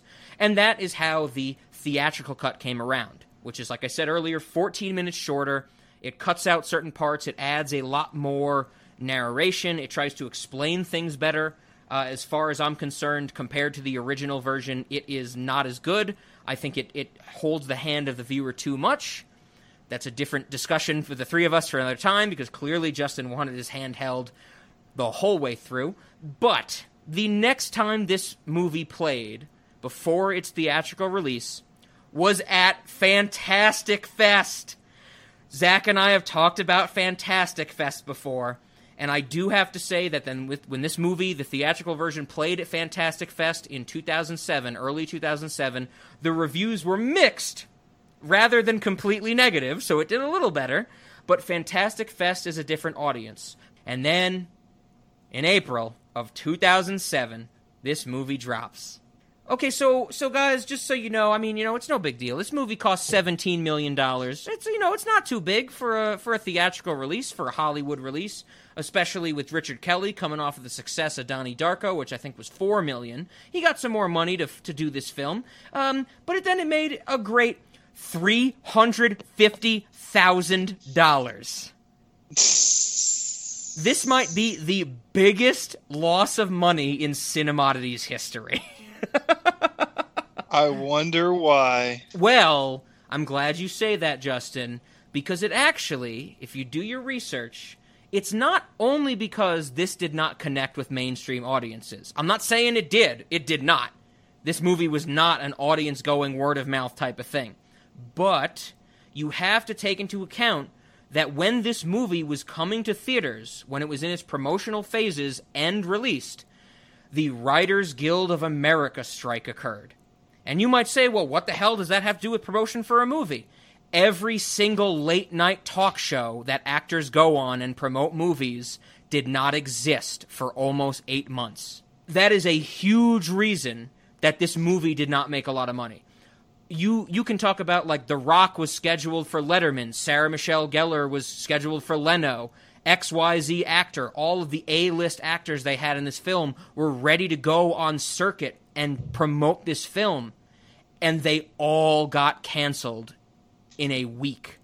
I don't know if you guys remember how big of a deal the Writers Guild of America strike was, but, like, that's why certain shows got canceled. That's why certain shows that usually got 23 episodes a season had 8 episodes that season. Like, this was a huge impact on TV. And, well, yes, Justin, this movie was not made for commonplace audience goers, but you have to take into account that this movie literally had no promotion behind it. And that's a huge deal when it comes to making money. Thoughts on that? I don't know if you guys remember the writer's strike. Does that have any thoughts on that? Didn't it impact 30 Rock? Yeah, 30 Rock was delayed. 30 Rock was one of the ones they chose not to do a season. They delayed a season by like a year and a half because of the writer's strike. Right, yeah. Yeah, I remember. That's why every season of Lost has 23 episodes except season 4, which has 16. Because of the writer's strike. They had to just end. They had to stop. Yeah, that's... I remember... I just remember it being a big deal. I remember, like, a lot of people talked about it. It was like this huge thing, like, TV was never coming back. Yeah, I mean, I think that was one of the times in my life of film understanding of TV and film criticism that I realized how important writers really are. You know, I think that it's a big misconception, like late-night talk shows, because that's part of this discussion, like when you had Letterman, you know, Letterman just doesn't get up there every night and do his shtick. They spend the week, the day, writing his shtick. Letterman is a fucking puppet for the writers. And when the writers wouldn't write, Letterman had nothing to do. Yeah. Jeopardy got canceled even, because no one was writing questions for Jeopardy. Damn. I think there were, that was like what time of the year was that? That was like, I don't know, I'm having trouble remembering, but I just remember. I think it was like summer to fall. It's like summer typically has a lot of reruns, and the reruns just like kept going. Yes, the reruns just went, and that was the point in time where it hasn't happened since the writer's strike, and now it's happening again in COVID, that Jeopardy was like, let's play 30-year-old Tournament of Champions videos. Right. And they're doing it again now in COVID because they can't film Jeopardy. And they couldn't do it during the writer's strike either because no one was writing questions. You think fucking Alex Trebek writes questions? He just gets fucking comment cards with the questions on them. Yeah. Justin, do you remember the writer's strike? Vaguely. You know, props to the writers for striking. Stick it to the man, you know, I'm all about it. Not only did they probably end up getting more money out of it, but they saved so many people from having to see this movie, so respect. Okay. I see where you're coming from, Justin. That's pretty funny. So yes, we cannot mention that this movie made $350K against 17 mil without mentioning the writer's strike. That's a big deal of it. But still, probably one of the worst performing Cinemodities movies ever. Transition. Yeah, perfect. I think that the next thing I want to mention is that, you know, not only about this the movie's creation, but more in the background of who Richard Kelly was and how he was able to get this movie made. Richard Kelly, of course, was coming hot off Donnie Darko, and I think that everybody needs to remember that Donnie Darko wasn't a hit out of the gate. Like, it did take some time for that to become the classic that it is. And so when that started to really gain traction, it was maybe a year or two after its release. And Richard Kelly was trying to figure out, well, where would he go next? As any good director should. They say, well, yeah, I did my freshman effort, I put forth my writing, my directing, and now that it's got me some attention, how do I use that? And I think everybody needs to remember, or know if they aren't aware, Richard Kelly was offered the directorial job of X-Men 3, The Last Stand, because of Donnie Darko. Oh, that one was good. And he turned it down to make this movie. And Justin, I could not disagree with you more. X-Men 3 is probably the worst X-Men film in existence. Like, I would take the unedited version of Wolverine Origins over X-Men 3. I like all the X-Men shit, man. That is X-Men's the worst just good thing you've fun. ever said on this podcast. I also like most of the X-Men stuff. That is the worst thing both of you have ever said on this podcast. I don't know how much I remember the third one, other than the Juggernaut. I was just about to say, Juggernaut. that is I'm the the only Juggernaut, thing bitch. anybody remembers about the third one. I'm the Juggernaut, bitch. Liv Schreiber trying to do the worst accent he's ever done in his life. Don't you know who I am? I'm the Juggernaut, bitch! Well, I mean, for anybody who doesn't remember, the X-Men The Last Stand that we do get, it's the first attempt at the Dark Phoenix storyline. Yeah. And it was not nobody done well. liked it. Nobody was liked not it. done well. Well, I want to point out, like, I don't have a problem with things going off canon.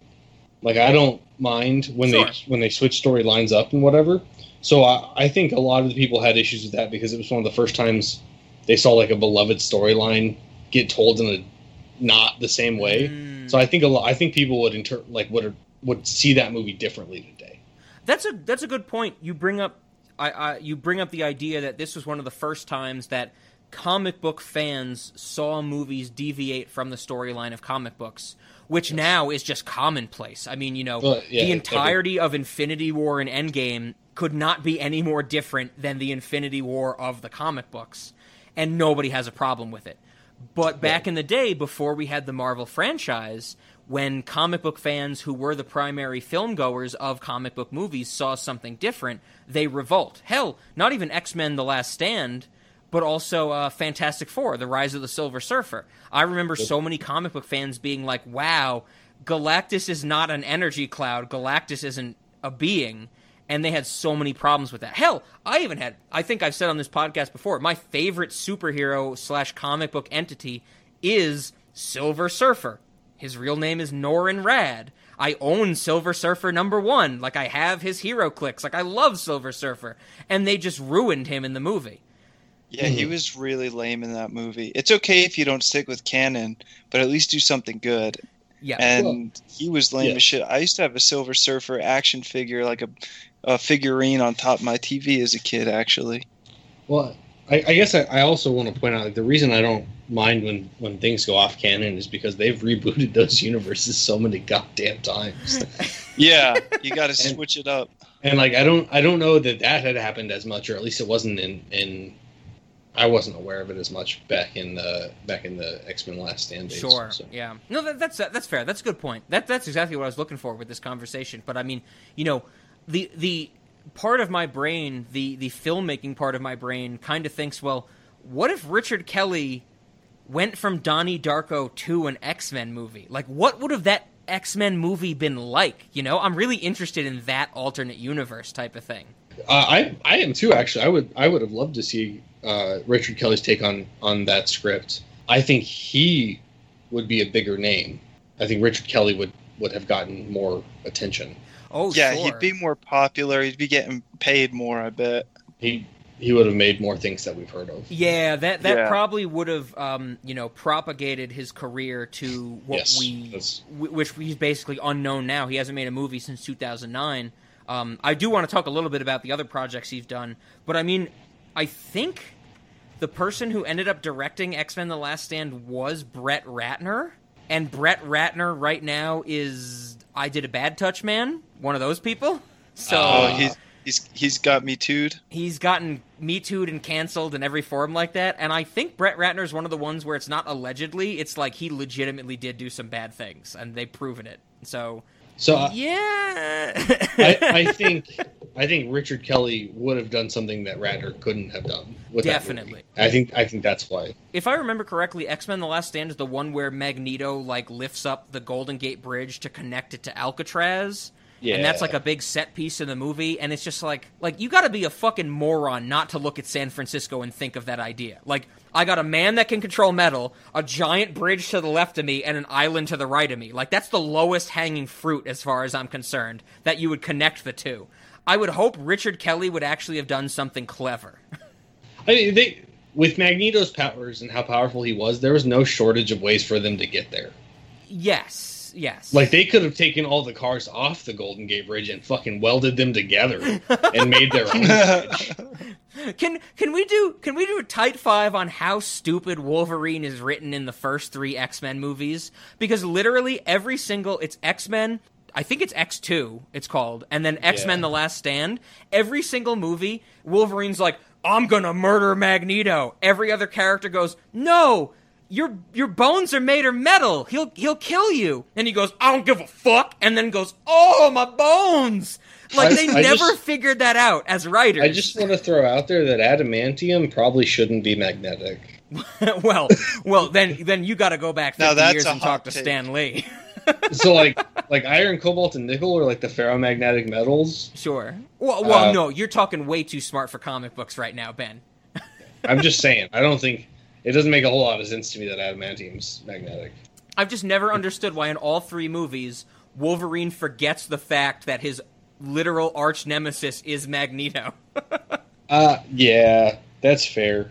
I'm pretty sure in the first one, Magneto makes him stab himself. I think so. I think it's also in the first one when he like spreads his claws out and just like hurts his muscles, I guess. Tries to splay them and tear his hands apart and that type of stuff. I mean, the first X-Men is a mess because it's all about Rogue, and that's just a fucking nightmare of a movie. Can we also point out, though, that Magneto's clearly not at all concerned about Wolverine in any way? Oh, yeah, no, zero. Because if he was, he would have murdered him in the subway or any of the times he interacted with him. Yep. Which also doesn't make a lot of sense, other than, I guess, that Magneto doesn't want to harm mutants because, I don't know, mutant power, I guess. Well, he doesn't just needlessly kill them. He's all about mutants rising up. Yeah, Magneto isn't really fleshed out in the first 3 movies, if I remember correctly. It's when we get to the altered timeline with Michael Fassbender playing Magneto, where he's like, mutants are the next evolution of humanity. We need to nurture them and that type of stuff. Right. Yeah. Well, and that's actually in keeping with a lot of the stuff from like the early cartoons. And yeah, absolutely. So, but I just like if Wolverine, like, he could have just ripped his fucking head off and it's like it's not as if your joints are made out of bone. Like, yep. I mean, like yes, the bone part of the joints are made of bone, but they're held together like muscles and ligaments and shit. Like, he could have just like spread the bones apart. And I don't know. I'm just saying. Yep, those movies are nonsense. Okay, good tight 5 on X-Men right there. So I think the next place I want to go with the background is, I'm not sure if Justin or Ben are aware of this, but one of Richard Kelly's best friends in real life, not after he made Donnie Darko, not, when he started in the movie business, but they knew each other from a fairly young age, I think in their teenage years. Richard Kelly is good friends with Kevin Smith. Oh, shit. That is why Kevin Smith is in this movie, which we'll talk about later. I don't want to get there yet, as Simon Theory, the dude who looks like Karl Marx. But I actually got the chance to find and read an interview with Kevin Smith where the interviewer brought up Richard Kelly and Southland Tales. And in this interview, Kevin Smith describes the script, not the final product, the script of Southland Tales as political pulp fiction, something I talked about earlier. But he goes on to actually compare Richard Kelly to Christopher Nolan. And Kevin Smith makes a really good point, because as soon as I say that, comparing Richard Kelly to Christopher Nolan, you might have a lot of alarm bells go off. But this is the point Kevin Smith makes. He says that Nolan became who he is today as a filmmaker because of the special handling that he got from Warner Brothers. And I totally agree with that. If you look into the history of Christopher Nolan, Warner Brothers picked him up pretty quickly and let him nurture and do almost whatever he wanted to do as a filmmaker. Kevin Smith goes on to say that even though Christopher Nolan got special treatment from a studio, Richard Kelly has never received that same treatment. Richard Kelly has been kind of the wandering child of filmmaking, even though he's had these great hits. Donnie Darko, his great hit. And Kevin Smith ends this quote or discussion by saying someone needs to Nolanize Richard Kelly. And this really made me think that if Richard Kelly had accepted, say, X-Men The Last Stand, say he had done a big blockbuster movie and it had done well, would a studio have given him the room to breathe and realize his ideas? Because as it stands, Richard Kelly had no one to help him with Southland Tales. It was just a mishmash and exuberance of ideas that came off as wrong to many people.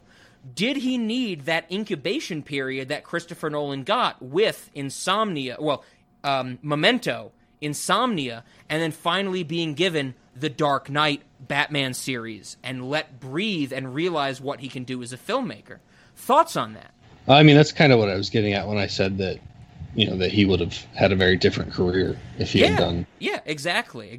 I mean, that's what I was kind of saying. Christopher Nolan does Following, which I'm not a big fan of, but it's a 70-minute crime noir film. He goes on to do Memento, where he has a clever gimmick for how to tell the story. He goes on to do Insomnia, which is a remake of a Swedish film, but he adds a lot more humanity to it. And then people see this and they go, hey, do you want to do Batman, one of the biggest properties in existence of the world? What if Richard Kelly had done that with X-Men? It's such a neat thought idea. Yeah, I think it's kind of a shame we haven't gotten more Richard Kelly, because it's clear he makes really intriguing and interesting films. So to see what else he could have done and what else he could have gone on to make, it's interesting. I think the idea is that when you talk about Nolan going to Warner Brothers, when you talk about any big director going to a studio, that they have some sense of being reined in. And I think in terms of a grand scale movie of a big box office, success in a movie making a lot of money and getting a lot of good word of mouth, Southland Tales could have been that, but he had no one to rein him in. There were too many ideas. There's too much density in Southland Tales. That it's actually, I'm glad that you mentioned that, because that's another one of the kind of relationships between the liberal and conservative sects of humanity. Sure. Which is that the liberals tend to have a lot of ideas, but about 90% of them are bad. and it's the conservative's job, the conservative who doesn't really want to change anything, to pick the ideas that are worth pursuing. Ben, are you saying that two forms of ideology should come together to form the perfect ideology? Are you saying that, or are you a Nazi? Clearly you're a Nazi. That's too extreme for today's political age. Either one is right or one is wrong. Don't you dare say genetic algorithms are the best outcome. Well, I mean, there's a reason we call them wings, I guess. Because you need two of them to fly. Oh, that's God. a good one. That was good. This like Southland Tales, I think that this episode might go over the cinema audience's head. I can only hope so. Well, I mean, there's just this is one of the first times that we're seeing politics enough in the content for me to think it's worth talking about in the episode. Definitely. And I'm trying to refrain mostly from like my specific ideas and which ideology I subscribe to. My general impression, though, is that the left and the right need each other, and they don't seem to realize that. Yeah, ain't that the truth? Justin, any thoughts on that, or the possible Nolanization of a young filmmaker like Richard Kelly? Yeah, like I said, it would have been really interesting to see what else Richard Kelly could have gone on to do. And I too think both sides of our political system are cracked. and needs some help. Yeah, I think we are all, for the cinema audience, all three of us are in agreement with that extremism is never the right answer. Yes. Unless you extremely hate Southland Tales. Okay, thanks, Justin. Justin's our comedic relief this episode. Well, we needed it, so. Yes, definitely. Any talk about politics needs some comedic relief, slightly, I would say. Okay, so I really wanted to mention that. I loved that kind of comparison to Richard Kelly and Christopher Nolan. Even though they might not have been at the same age when they were up and coming in the film industry, they were coming up in the film industry at the same time. And I think Christopher Nolan, of course, went one direction where he's the dude who can say, hey, I don't care about Corona, go fucking see my movie in theaters, where Richard Kelly is now going, I don't know if I'll ever make a movie again. Exactly. So I think the next thing I want to go to is just to finish out Richard Kelly. Something I didn't know until I did my research for this film. Of course, as we talked about in our Donnie Darko discussion, in the time vortex we are in, I will relate this once again. After this movie, Southland Tales, he does direct and release the 2009 film The Box with Cameron Diaz. I still have not seen that. For Justin and Ben, I do have a copy of it now, so we will get to watch it one day and discuss it. If Justin will come back, or I think he's going to run from this podcast forever after seeing something so boring. But I'm traumatized. I was actually shocked that in 2013, Richard Kelly was in pre-production, like almost a week away from filming for his fourth directorial effort, and it was called Amicus. I could not find any information about what Amicus was about. I had just found that Richard Kelly had written some of it. He'd had some rewrites done by other famous writers, but he was directing it. It was his idea. And I was like, oh my God, like, why didn't this happen? 2013.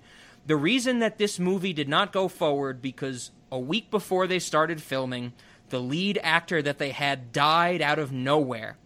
And they chose not to recast. And they moved on. The studio decided not to recast. That's not up to Richard Kelly. And this movie basically got shelved. That lead actor was James Gandolfini, Tony Soprano himself. Oh my God. So can you imagine we could have had a fucking Richard Kelly movie with Tony fucking Soprano? That would have blown all three of his previous films out of the water. Oh my God. That's the greatest movie that's never going to exist. Ben, I don't know if we've talked about this. Earlier this year, I watched all of The Sopranos for the first time, and it is probably one of the greatest things in cinematic history. I think that, just to relate to our audience once again, because Zach's not here, and Zach gets angry every time I bring up The Sopranos, you think The Sopranos is just mob bosses doing hits and shit like that. No. There's extended dream sequences. There's cerebrality to these episodes. It was one of the most intellectual TV shows I've ever seen about mobs. And it is, I would say at the end of the day, probably my third favorite television show of all time. And that is a big leap seeing it, in the last 6 months. And I think I've said to Justin, I know I've said to Zach, for years I went on record and I said the season 2 finale of Lost is the best episode of anything ever put to television. Until I saw season 5, episode 12 of The Sopranos. That is the only thing that gives that episode of Lost a run for its money. The Sopranos is so good and so deep and so thought-provoking that you are blown away by the fact that, 40% of the series takes place in a therapist's office discussing feelings. Like, I loved it. But yeah, James Gandolfini died out of nowhere. If everybody remembers, he just had a heart attack and keeled over, at a very young age, I think 52. And that's why Richard Kelly's movie stopped, because they could not find someone to replace James Gandolfini. And I'm very sad about that. What was that movie called? Amicus. Amicus. It sounds like Richard Kelly was plagued, and he almost had a career. Yeah. Poor guy. Yeah, that is upsetting. So I think the last bit of background that I want to touch on... Hashtag give him another chance. Yeah, Richard Kelly. Well, I guess to be fair, just to tie up the Richard Kelly, I didn't do a lot of research into this because I don't know if it exists. I was looking around a lot, not for this recording, but in the last few months. Everything I've heard, Richard Kelly is working on a Rod Serling biopic. Rod Serling is the creator of The Twilight Zone. And as everybody knows, Ben and Justin and the cinema audience, I love The Twilight Zone. I hate Jordan Peele's Twilight Zone. I've seen literally every episode of any iteration of The Twilight Zone to exist. Rod Serling is a creative mastermind. I would love to see where Richard Kelly goes with this. The end of the background, before we get back into the film proper, talking about scenes and whatnot, there were two things that I really wanted to highlight, which are actors' response to this film. Because, of course, since this Southland Tales has come out, whether it be at Cannes or theatrically, people have interviewed the actors, and they said, well, what do you think about it? The first one I want to mention is probably the most insane. Justin Timberlake. Okay, he was good. Oh my God, we're going to talk about the musical number in this movie.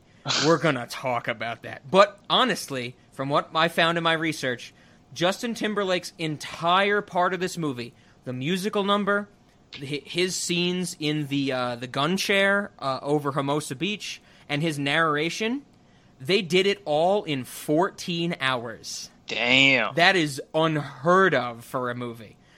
And I think that's really cool. Just to tie this together, Justin Timberlake has been interviewed about this movie. The big one that stands out in a lot of journalistic representations of Southland Tales, people have asked Justin Timberlake about this movie, and he has laughed and then said, I don't know what this movie is about. You're not alone, bro. And I was like, okay, Justin Timberlake, I could appreciate that. The other one I wanted to mention was Wallace Shawn. So Wallace Shawn, of course, is the guy who plays the wizard, Baron von Westphalen. And he said that he did not understand the script upon his first reading. And even after seeing the finished product 3 times, he still found it incomprehensible, but liked it very much. Boy, this is a very polarizing movie. Like, you fall into one or two camps. Yes. Curtis Armstrong, who everybody should know as Booger from Revenge of the Nerds. In this movie, he's the guy who puts the monkeys through the trans-dimensional rift at the end. Dr. Siberius X, if you know his character name, like I do. He described this script as impenetrable but intriguing. And I was like, oh, that's cool. That's impenetrable was the word I used. That's fun. So I want to tie up this background by saying, I don't want to get into the whole detail of it because there was a lot of great movie making behind the scenes stuff.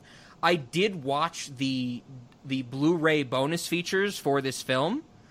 One of them was about a 30-minute behind-the-scenes film where they really talked about the making of this movie, and I love that stuff. I think you and Justin and Ben, they know I love that behind-the-scenes movie magic. Like, they talk about all of the special effects that went into Takahashi, the Japanese guy's hand getting cut off. They went into all the special effects of Bing Zinnemann getting hit by the car at like 2/3 of the way through the movie. Like, they talked about how they do these stunts and special effects, and I was so into that. Ben knows this from our discussion on Cabin in the Woods, that I live more for the creation of those creatures than that actual movie. But one of the things that I found to be most revealing about this 30-minute bonus feature was that they interviewed a lot of the actors in the film, the main actors. You know, Curtis Armstrong, Wallace Shawn, The Rock, Sean William Scott, Sarah Michelle Gellar, Nora Dunn, John Larroquette, like a lot of the main actors in this movie. And the thing that stood out to me was that every time we interviewed an actor, they were very metered in their speech. You could tell that they were being very careful about what they were saying about the film. Like, you could kind of get the sense that they didn't really know how to answer the questions that were being posed to them, but they were trying to be professional as possible. Like, there's a lot of pauses when The Rock talks, and The Rock is like, I think this character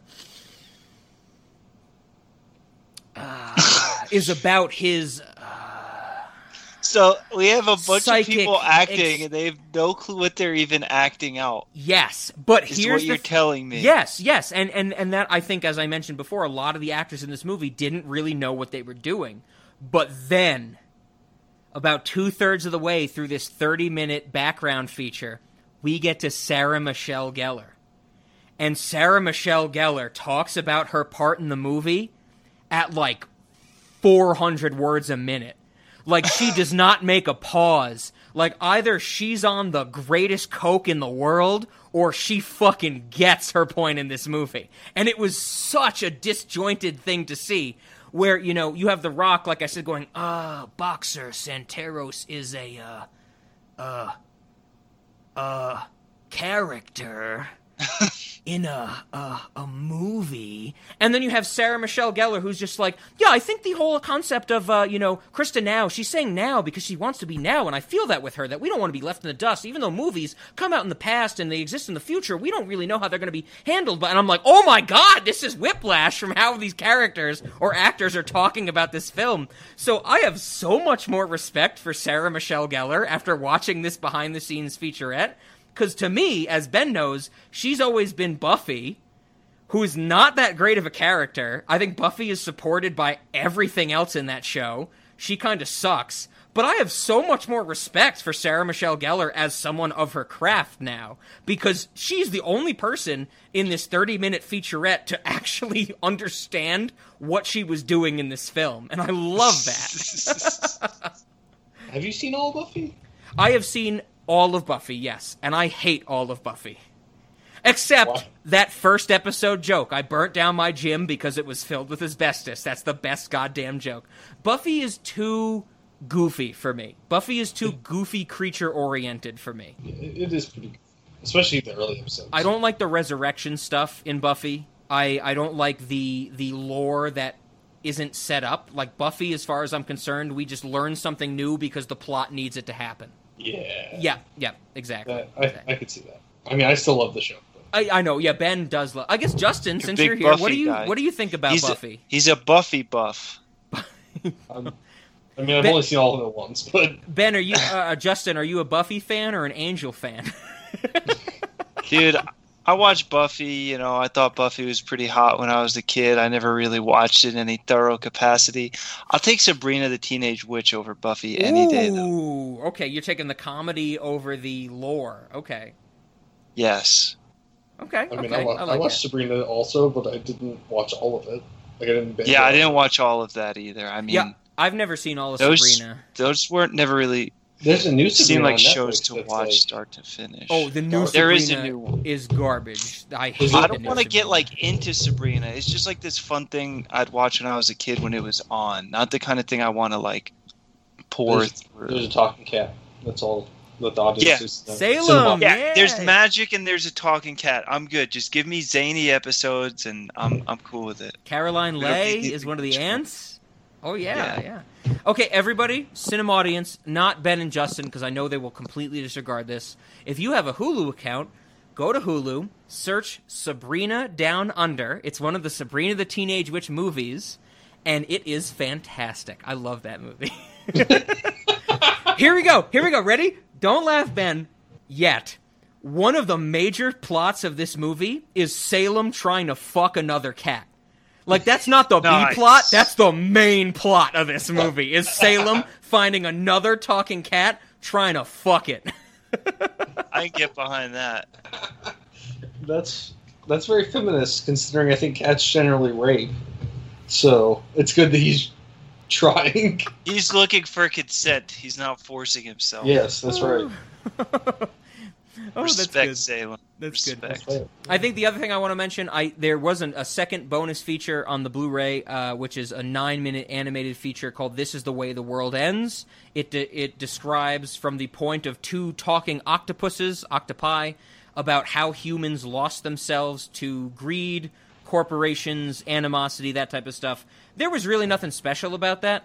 There were some cool visuals, but I didn't really think it added a lot to the movie in and of itself. So with that... I want to say this about talking octopi. Without humans, there's no way they would be possible. They can fuck themselves. Well, yeah, I mean, they do take place afterwards, so, I mean, you know. It's a... I guess the one thing, there is a pretty cool visual in this animated short where, like, the two main character octopi, they're looking over, like, this concentration camp of radiated creatures, and all of the radiated creatures are in the shape of America. And that's a pretty cool visual. And I'm just like, I don't really know what they're going for, but I like it. Let's throw it. We are in free form now for the movie. Justin, we'll throw it over to you. What do you got? Any kind of main scenes, performances? What did you want to point out about this movie? Yeah. So typically I talk a lot about plot, but I really wasn't into the plot a whole lot in this movie. Yeah, we got that. But what I did notice a lot was the filming. So I really liked how all the shots were so chaotic. Like, I really got a strong post-apocalyptic vibe where everything was just kind of a mess and like a big sort of destroyed, scorched earth vibe. I really like the opening scene, how it was all that handheld cam stuff, and then you just see an atomic bomb going off. Yeah. That was awesome. That paired with the score makes that hit hard, for sure. Yeah. And there wasn't a whole lot of specific scenes that, I don't know, really jumped out. The musical number I thought was pretty fun, to be honest. I also love that song. So. I think I want to cut you off there. I think I'm just going to go ahead and say Justin Timberlake, his choreography and the lip syncing to The Killers, all these things that I've done. This might be is one of my favorite scenes in cinematic history. I love this scene. For every single reason, the eye line of the dancers, the way the camera moves, the way the camera tracks Justin Timberlake, the way that constantly in the background we're seeing the smiley face sticker with the scar on it to represent his face with the scar on it.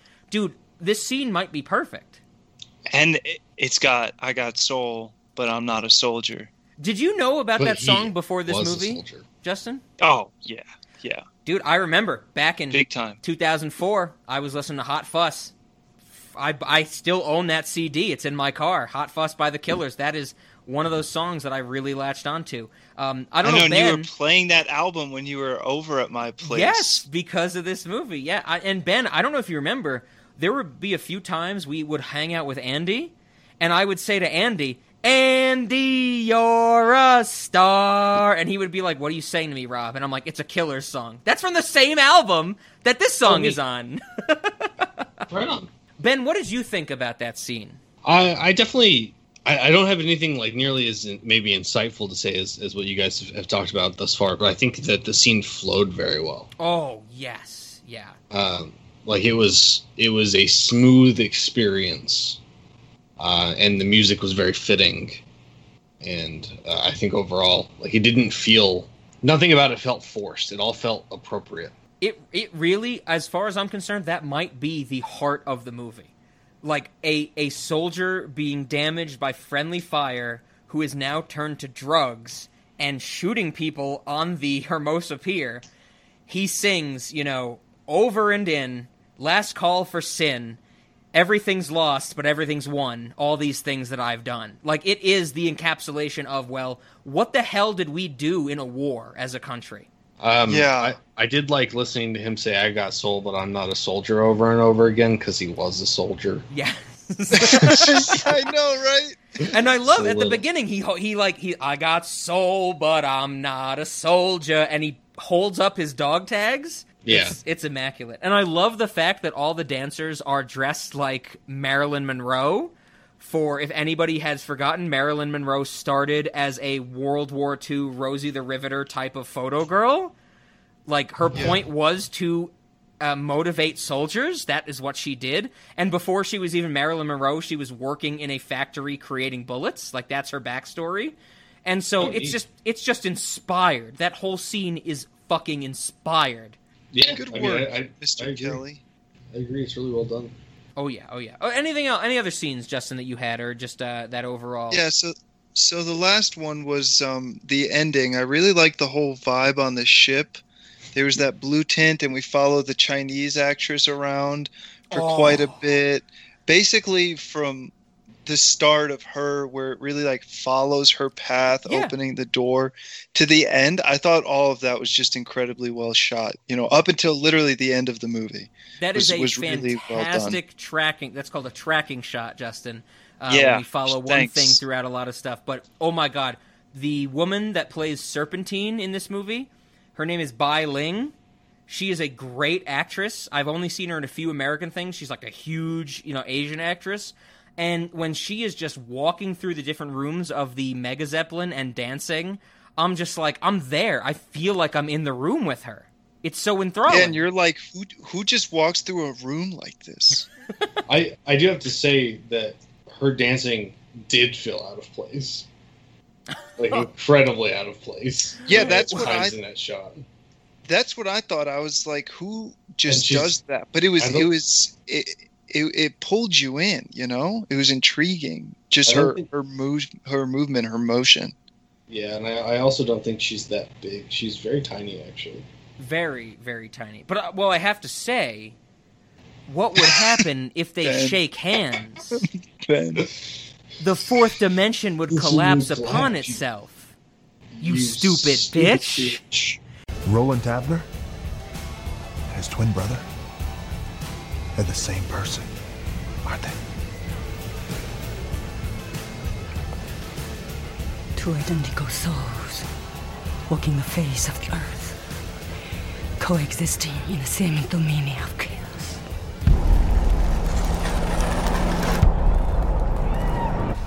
What will happen if they shake hands? The fourth dimension will collapse upon itself. You stupid bitch.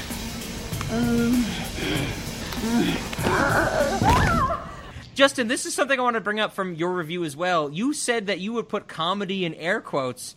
I laughed at a lot of this movie. I didn't laugh this once. This movie is so funny. I've said so much about how much I love time travel, and this is like the one time I was just like, I hate this. The time travel was very, like, it wasn't announced until very late in the movie. Right, and I was like, oh, and now, of course, they're forcing time travel into the plot. I think that the humor is separate from that, though. I mean, we get the beginning where, like Sarah Michelle Gellar is like, violence is a big problem in our society today. That's why I don't do anal. And then we go to later on where he's like, you know, the oceanography disaster specialist. And she goes, oh, astrophysicist, the oceanography disaster specialist. And there is no stopping what can't be stopped. Only God can stop it. But the New York Times said God is dead. So in the end, I die in a very tragic downtown shootout, while whispering my theory to Dr. Muriel Fox, the oceanography disaster specialist. Astrophysicist. The oceanography disaster specialist. It's just like, there's so much low-key humor in this movie, I thought. I was laughing almost constantly. I didn't find any of it funny. I enjoyed the thing where she said that the Pilgrims showed up and ended the Native American orgy of freedom. But deep down inside, everyone wishes they were a porn star. Really? We're a bisexual nation living in denial. All because of a bunch of nerds. A bunch of nerds who got off a boat in the 15th century and decided that sex was something to be ashamed of. All the Pilgrims did was ruin the American Indian orgy of freedom. We're a bisexual nation. Canceled because of some nerds. Some nerds that showed up on the Mayrock or whatever she says. Plymouth Rock. Yeah. I mean, so I don't know that I would go so far as to call it a comedy, but I did laugh at a few things in it. Well, how can you not laugh at the scene with Starla Von Luft going, I want to suck your dick. If you don't let me suck your dick, I'll kill myself. Take your pants off right now, or I'm gonna pull the trigger. If you should succeed, remember me, my love. Remember my name. I will. I want to suck your dick.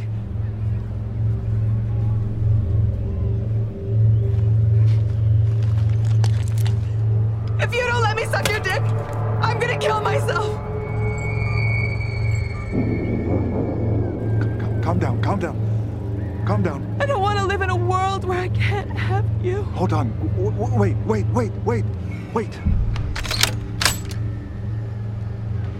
Target locked. Take your pants off right now, or I'm gonna pull the trigger. Dude, that is fucking comedy gold as far as I'm concerned. The Dion and Dream fight thing is also pretty good. Don't marry a hoe. You can't make a hoe a housewife. I don't want to be a housewife. I want to suck dick. That's what I like to do. Transform. Breathe. Dream.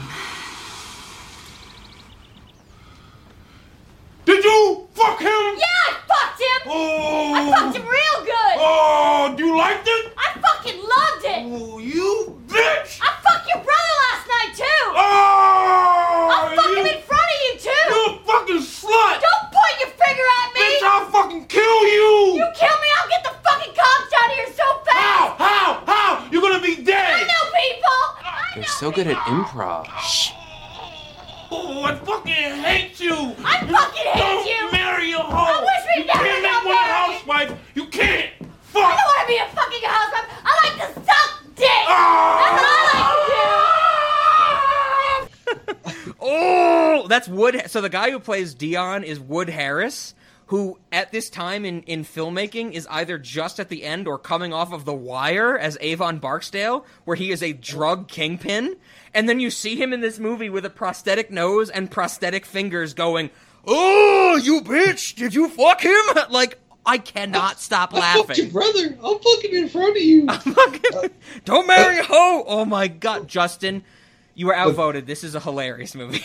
Dude, I told you how I feel about that raunchy shit. Like, so the part where he was like, "I'll kill you," and she's like, "I'll get the cops here so fast." How you gonna do that? You'll be dead. I did enjoy that scene. I did. I wasn't like laughing, but I thought that was like kind of funny. I mean, in a way that doesn't make you laugh, but is kind of funny. That transcends funny. Then you're in awe of it, Justin. I mean, most of the time when I'm by myself, I don't do that much actual laughing out loud, but I smile and whatever, smirk a little bit. Yeah, something's got to be really good for me to laugh when I'm alone. Laughter is generally, I think, a signaling thing for humans. It's like we laugh to indicate to other people that we found things funny. Yeah. So if I was watching this with somebody else, would I have laughed? Maybe, but how did you not laugh, Justin, when Mandy Moore is looking at a DVD case and we get a shot of the DVD case that says "Cock Chuggers 2, Cock Chuggin"? No, so I couldn't read cock chugging on it, but she actually says "Cock Chuggers 2, Cock Chugging." Oh yeah, Daddy, what if this gets out? Let me see the DVD. No. Can we just all agree? I know I'm jumping all over the place. Can we just all agree the performances in this movie are fantastic? I think I love every single actor and actress, or actor if we're being progressive, in this movie, except Mandy Moore. Mandy Moore sucks in this movie. I really hate her facial expressions when she's like, "Daddy, we have to give them anything they want. We can't let the DVD get out." And I'm like, "Oh my God, stop it. Stop Are you sure you don't just hate the character she was playing? Go back to John Tucker Must Die, Mandy Moore." I think she was fine. No, she was a war crime as far as I'm concerned. I think that you just don't like expressive women.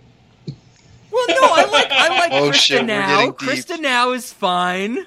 She was not that expressive. She had her own energy drink. That does not make a person expressive. I had my own energy drink earlier today. Well, hey, probably my favorite performance in the movie, to contradict what you're saying, is Cindy Pinzicki, Nora Dunn, as Deep Throat 2. She's fantastic in this movie. Deep Throat 2, The Bitch Is Back? Is that what? Deep Throat 2, I presume. Do we all know who Deep Throat is, or is that something you guys are blissfully unaware of as well? I don't know who Deep Throat is. Oh, fucking... Yeah, I don't think I know any of their names. Oh my god. This is when I put my head in my hands and I say, how the hell am I recording things with these people? Deep Throat is the fucking informant that broke the Watergate scandal. Hey. Oh, Follow the money, and this is Deep Throat 2. Follow the sex, and I hate everybody I'm talking, except Ben, I guess, because we're doing things in the future. I hate you, Justin. Whatever. I hate you more. Whenever she first says it, she says something like "Deep Throat 2, the bitch is back." The bitch. I thought that was back. supposed to be like the subtitle. That's the joke they were going for? Well, though, yeah, right? I think so, because it's like Cock Chuggers 2, Cock Chuggin'. Like, in this era of media, everything needs a subtitle. Yeah. So she's Deep Throat 2, The Bitch is Back, which I think is a great subtitle for a second iteration of a porn movie. Deep Throat originally was not a porn, even though, I mean, well, no, I'm a sensible man. I don't know what Deep Throat means in terms of porn. It's the guy who broke the Watergate scandal. Was that like his last name, Deep Throat? No, it's his code name. It's his code name. I think they've figured out That's what they chose, so they consciously chose that name? Yeah, back in the 60s, someone literally chose the that AOL name. Random name generator that gave him Deep Throat. Mark Felt is Deep Throat's real name. That was the guy who broke the Watergate scandal, allegedly. They only called him Deep Throat in the movie, you're saying? No, he called himself Deep Throat in real life.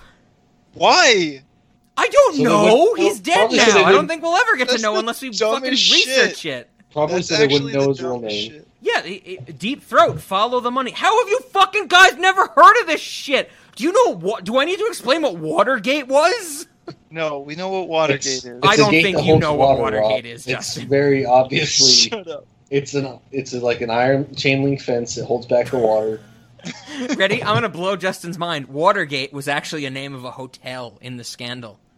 It was. That's true. Justin's like, wait. Speaking of Watergates, I watched a Richard whole Nixon was engineering president? video. I watched a whole engineering video on dams recently, so That I is know all about definitely a Watergate. Trust me. Okay. I have another scene that I want to mention, which I think will be quick, and I'll throw it over to Ben.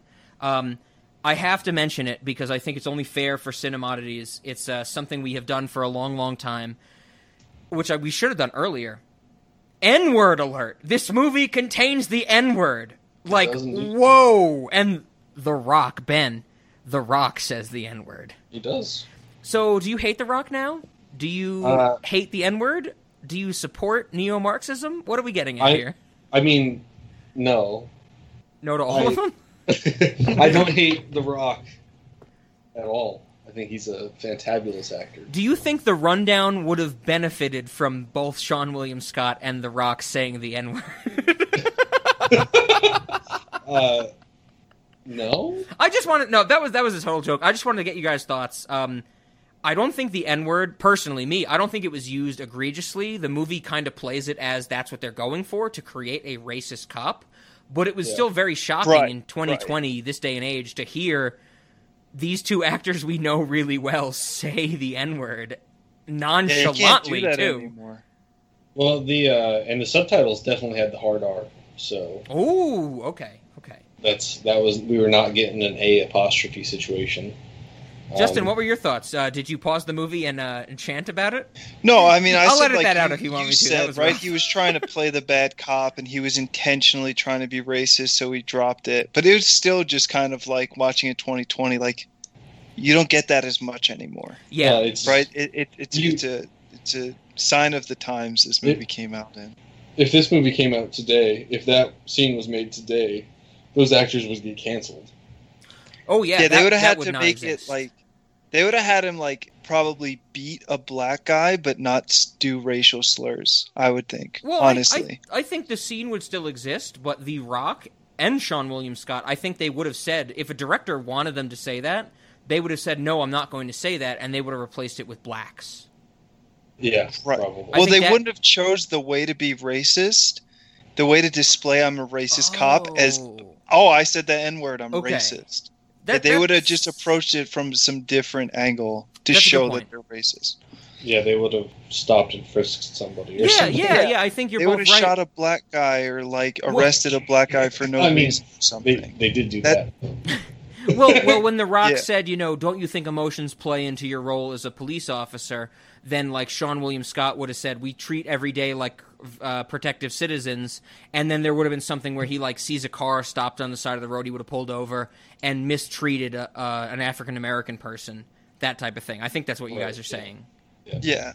We would have seen it more visually than audiophonically, I guess, is that the scene makes sense with them saying the N-word. I mean, or they would have said stuff without it just being like, I said the N-word, I'm racist. They would have been more, they would have just approached it. They would have said, we should have never stopped redlining or something. Yeah. I mean, honestly, also, Ben, they could have just said stop and frisk, and probably people would get that in this day and age. Oh yeah. Yeah. Yes. Yeah. If he'd been like, they need to bring Stop and Frisk down to L.A. because it's like the whole thing up in New York or whatever. Yeah. Exactly. Anyway. Exactly. Yeah, make like a Compton joke or something. Yep. Bring it to Compton or some shit. I had to bring that up. N-word alert for this movie. If you're listening to the 2 hours plus of this discussion so far, you will hear the N-word in this movie. The other thing you'll see in this movie, in both the theatrical and the director's cut, 2 cars have sex. Yeah. Oh my god, do I love that scene, man. I love it. I think the only thing I want to say about the scene is that when we get a close up of one of the car's mirrors, it says it really is as big as it appears. Not images in mirrors seem bigger than they appear. It says it really is as big as it appears.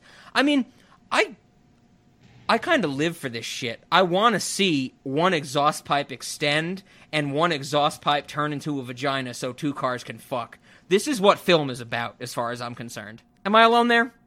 Yeah, I think so. It's right up there with Cuties for me. Don't worry, sir. This is the European version. Out of all the sex jokes, the one thing that's okay for me is the car sex. I love the car sex scene. I get off on that shit. I love the car sex scene. The car sex scene should get an Oscar, as far as I'm concerned. You play that one on repeat? That's my screensaver. Like a GIF of it? Well, the best part about it is that it's revealed to be a commercial for the Trier Saltaire, and when we get the title card come up, it goes, "The Trier Saltaire, coming soon." Yeah. Dude, this is what I live for in movies!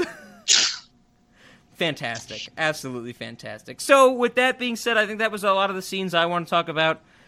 Ben, were there any you wanted to pick up on or highlight? I do think, like, when Bookman gets shot by the sniper, that whole kind of, like, their characters just came across to me as so fucking I mean, I'm sorry, stupid. Can we leak that out? I like the fact, I'm pretty sure in the rundown and Walking Tall you say and I don't bleep it out because I'm fine with it, and now you're correcting yourself 3 weeks later.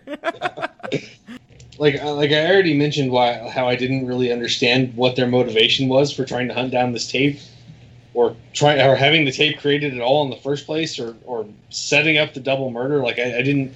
Their whole motivations were mysterious to me. Sure. And then they go out in public where presumably they know snipers are instructed to murder people who fire guns. They have to know, yeah. And Bookman shoots a gun straight into the air while standing on a table, making himself an easy target for a sniper. It doesn't make a lot of sense to me. So, like, I thought that was really John dumb. Lovett's going, ooh! Yeah, and then what's her face? The lady that he's with, Sherry O'Terry. Sherry, yeah. She's a fantastic actress. She plays Zora Carmichaels in this movie. I've loved Sherry O'Terry for so long. And I just to backtrack, I love her scene when she tries to pay the ice cream armorer in a check, and he goes, check, yeah. "What? You don't take a personal check? No, I don't fucking take a check. Get out of here, you Cro-Magnon bitch!" Then she starts beating his ass. Fun fact about the subtitles: it actually said 2 words, Cro-Magnon, not Cro-Magnon. That's just. Whatever. So, Cinemodities is on a winning streak. Cinemodities 10,000, subtitles 0. Every single subtitle file in the history of humanity has sucked, is what you're saying. Yeah, pretty much. Yep, subtitles are fucking stupid.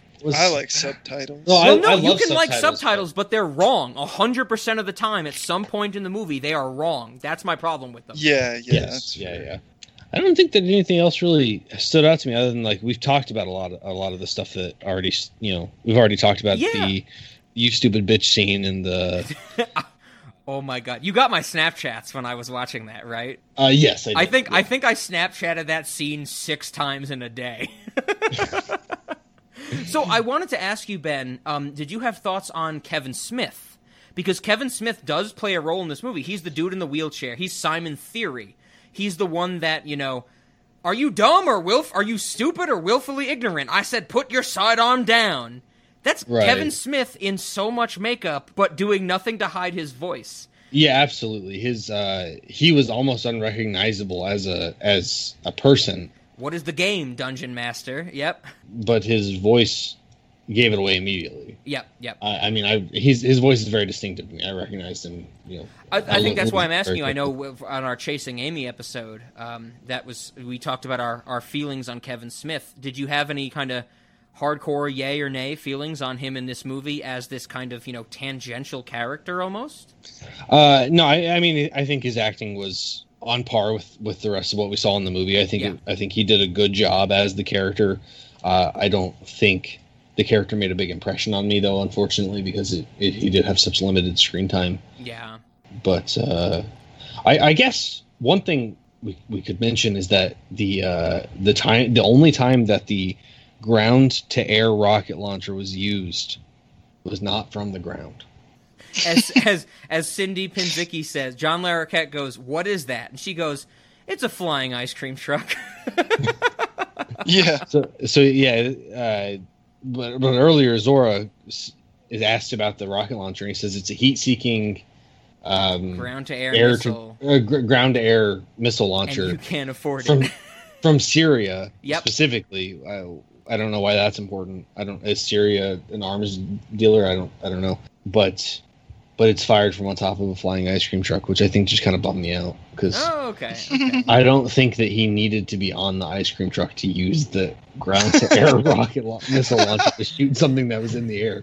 So the whole flying ice cream truck, as neat or whatever as it was completely contrived and unnecessary.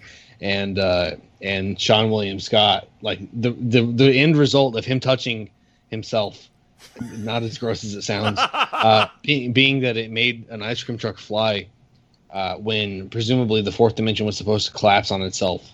I think all of that was just kind of nonsense, I guess. I don't really feel the same way. I think that the ice cream truck flying with what we see is the process of the fourth dimension collapsing on itself and the end of the world, but I think the thing that is more pertinent to this discussion is the fact that I love that one version of Roland Taverner and Martin Kefauver, the dude who says dog in every other sentence, they rip the ATM out of the wall, and the ATM is what the ice cream truck hits to flip over.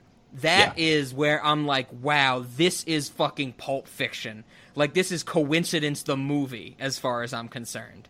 Yeah, I mean, that definitely was like... I assumed that was something about the existence of the same soul in two different vessels or whatever. That they have to cross paths, yeah. Yeah, so I assumed that it was not only that they would have to cross paths, but the actions of one would... Like, that was some kind of... almost actually back to some Donnie Darko shit where like the actual action of one had to impact the other. Yep. Type scenario. But no, I mean, so that I thought was interesting. But again, like you can force coincidences to happen in movie. Fair. So that didn't really didn't really redeem the fact that I felt a lot of what we saw after that was just like unnecessary. It's like it would have been great if I was convinced that the flying ice cream truck made sense. I would have been happier, I guess. I'm not really sure. I don't know, like the fourth dimension, assuming it's something like time, I don't know what flying has to do with it falling apart. Understandable. But again, I'm not an oceanology disaster specialist? Oceanography disaster specialist. Astrophysicist, the oceanography disaster specialist. So you mentioned that. I kind of want to say, like, it actually made sense, like the whole oceanography thing, when I thought that fluid karma was supposed to be harnessing energy from the waves. And then Rob threw you for a loop. Well, no, I mean, I knew from the movie it didn't, because fluid karma was also a drug, which I don't get how you go from harnessing energy of waves to being a drug. So I knew that wasn't what fluid karma had to have been, but if that was what slowed down the planet, oceanography disaster specialist would have made perfect fucking sense. Fair.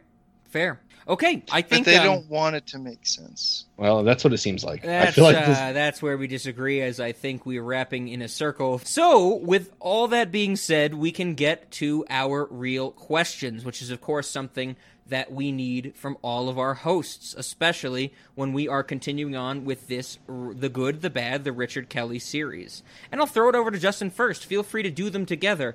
Cinemodities and Late Night, what do you think, man? Okay, well, this is definitely not a late night movie because you should not watch this movie.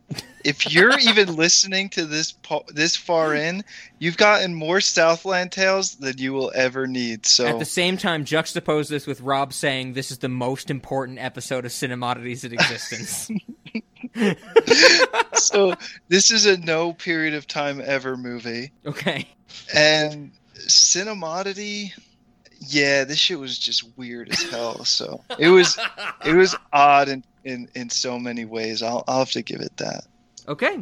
Ben, I'll throw it over to you next. Mr. The Rock sets shit straight. I think before we ask you Cinemodities and Late Night, after this discussion, do you have any changes to the question I asked you at the beginning? Do you think The Rock sets shit straight in this movie? I might think that The Rock is even more irrelevant in this movie than I did to begin with.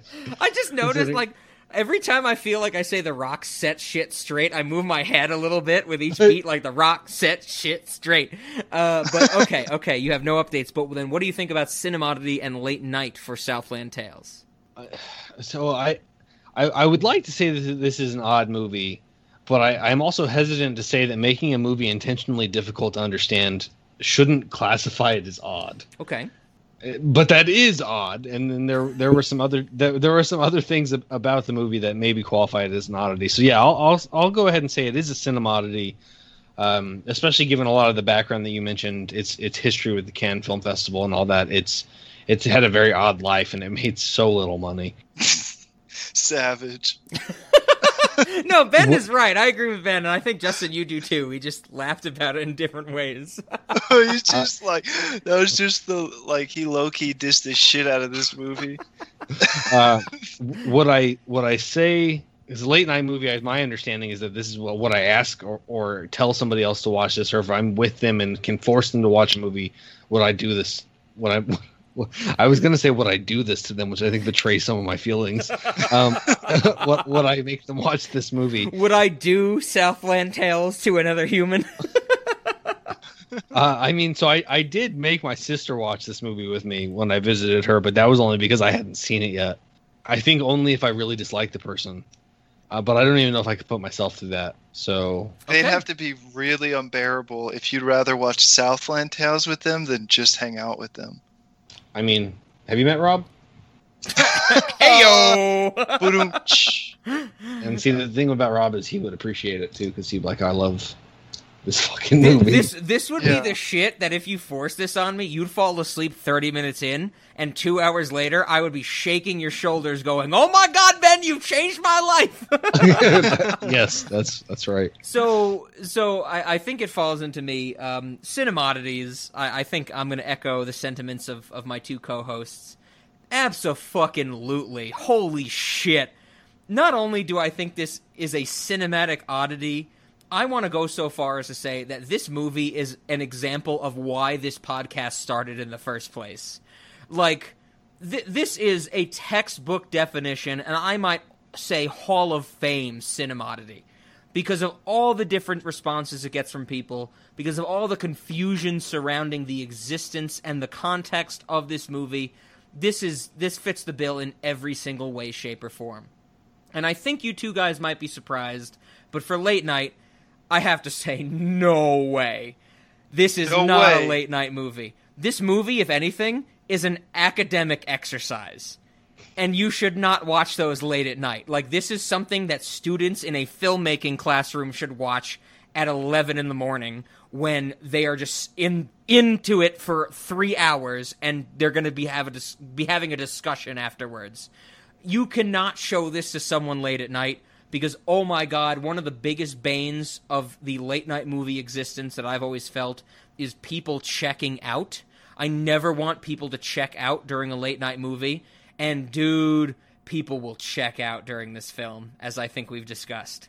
So I'm actually shocked that for all of our different thoughts, we've reached almost the same conclusion for these topics, which I love, by the way. Don't get me wrong.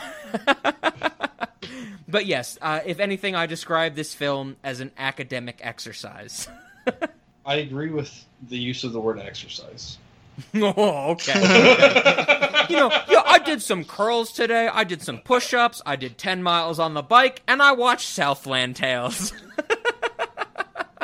And Southland Tales was the most grueling part of that. Oh, God, this movie is immaculate. I just wanted to get back on the bike. This movie is immaculate.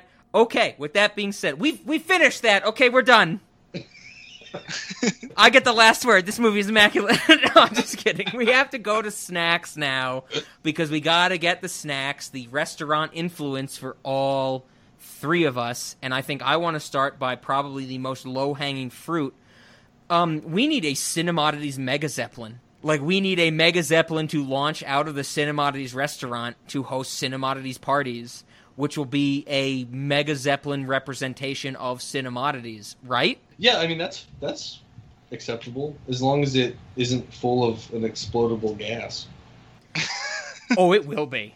Like if anybody tries to smoke a cigarette, boom, everybody's dead. Pretty sure Boxer Santeros fires a gun at the ceiling.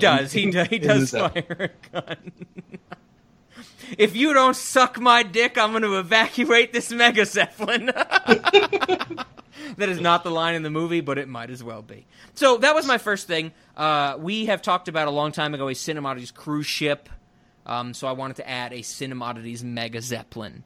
I have some other snacks, of course, but I figured I'd throw it over to you guys. Justin, I think I want to start with you because every time you're on here, you come in hard and fast with one thing. Is that still the case, or do you have something else for this episode? Dude, I can't think of anything. Well, fuck. This truly might be your last episode of Cinemodities. I think that's the barrier to entry for future episodes of Cinemodities. You have to do at least one snack. I mean, I could say something. It's going to be terrible, though. Well, you think about your decision, and Ben, I'll throw it over to you. What do you have? So I'm having trouble thinking of a name for it. I think something like a lead snack or something like that. We will just give you a gun so you can kill yourself. What the fuck?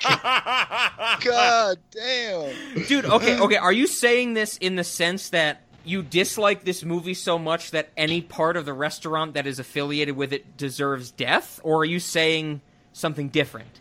It's just a reference to Keith Albert trying to kill himself. Okay, that's better than... Because Zach and I, when we did Dr. Sleep, which I still to this day, for our cinema audience, consider the worst film ever. Period. I was so against that movie, I said it should have no part of the restaurant, and Zach said no, it should be a cyanide pill, so you kill yourself when you think about this movie in the restaurant. Is that where you're coming from, or you're just thinking about the movie itself? That's fair. I think that's an appropriate response. I don't like that. I believe you. I'm the one on the restaurant floor, Ben. I don't like this killing people. How do we get rid of the bodies? You don't like it because of how messy it is, or like... That's bad for PR. Oh, 90% of the dishes kill people, Rob. That's okay. Yeah. That's killed by the restaurant. I don't want people to kill themselves because they don't want to be in the restaurant. I mean, that is going to happen anyway. There's a distinction. We should also have one of these time rift things where you can make a copy of yourself. Ooh. Okay. And then you can end up with infinitely many copies of yourself. One of them will be a pimp? I mean, all of them are probably pimps. Oh, wow. We're just blowing up the population of the restaurant at this point. Yeah. They're going to pimp out the other ones. Okay, I think I'm going to have a difficult time recording this in the Cinemodities spreadsheet, but I will go next. Wait, I have one. No! Okay, Justin, I'm getting to you! Jesus fucking Christ. I have an easy one. The Rock salad. Because God damn it! I was going to do something with The Rock. Because at the end of Chapter 4 in this movie, we get to see The Rock and Seann William Scott at the Sidewalk Cafe, which is a real place in LA, and The Rock is eating a salad. So I want to serve The Rock salad, which is a salad with lettuce, baby spinach, chicken strips, dried cranberries, shredded cheese, and pebbles. Because that's how we get the rock involved. There's pebbles, there's little rocks. I think that's great. I would eat the shit out of that, except for the rocks. Okay, Justin, now you can go. Unless I've taken it from you, I'll take the torch back because I have a few other snacks. I don't know. Can I still do something with the rock? Well, yeah, of course. Unless you're going to repeat what I just said, then you can't do it. Justin, you've been on this podcast enough times. You know the rules. My menu item is called The Rock. Okay. In honor of this being the series where we just cover The Rock, we're going to have a menu item called The Rock.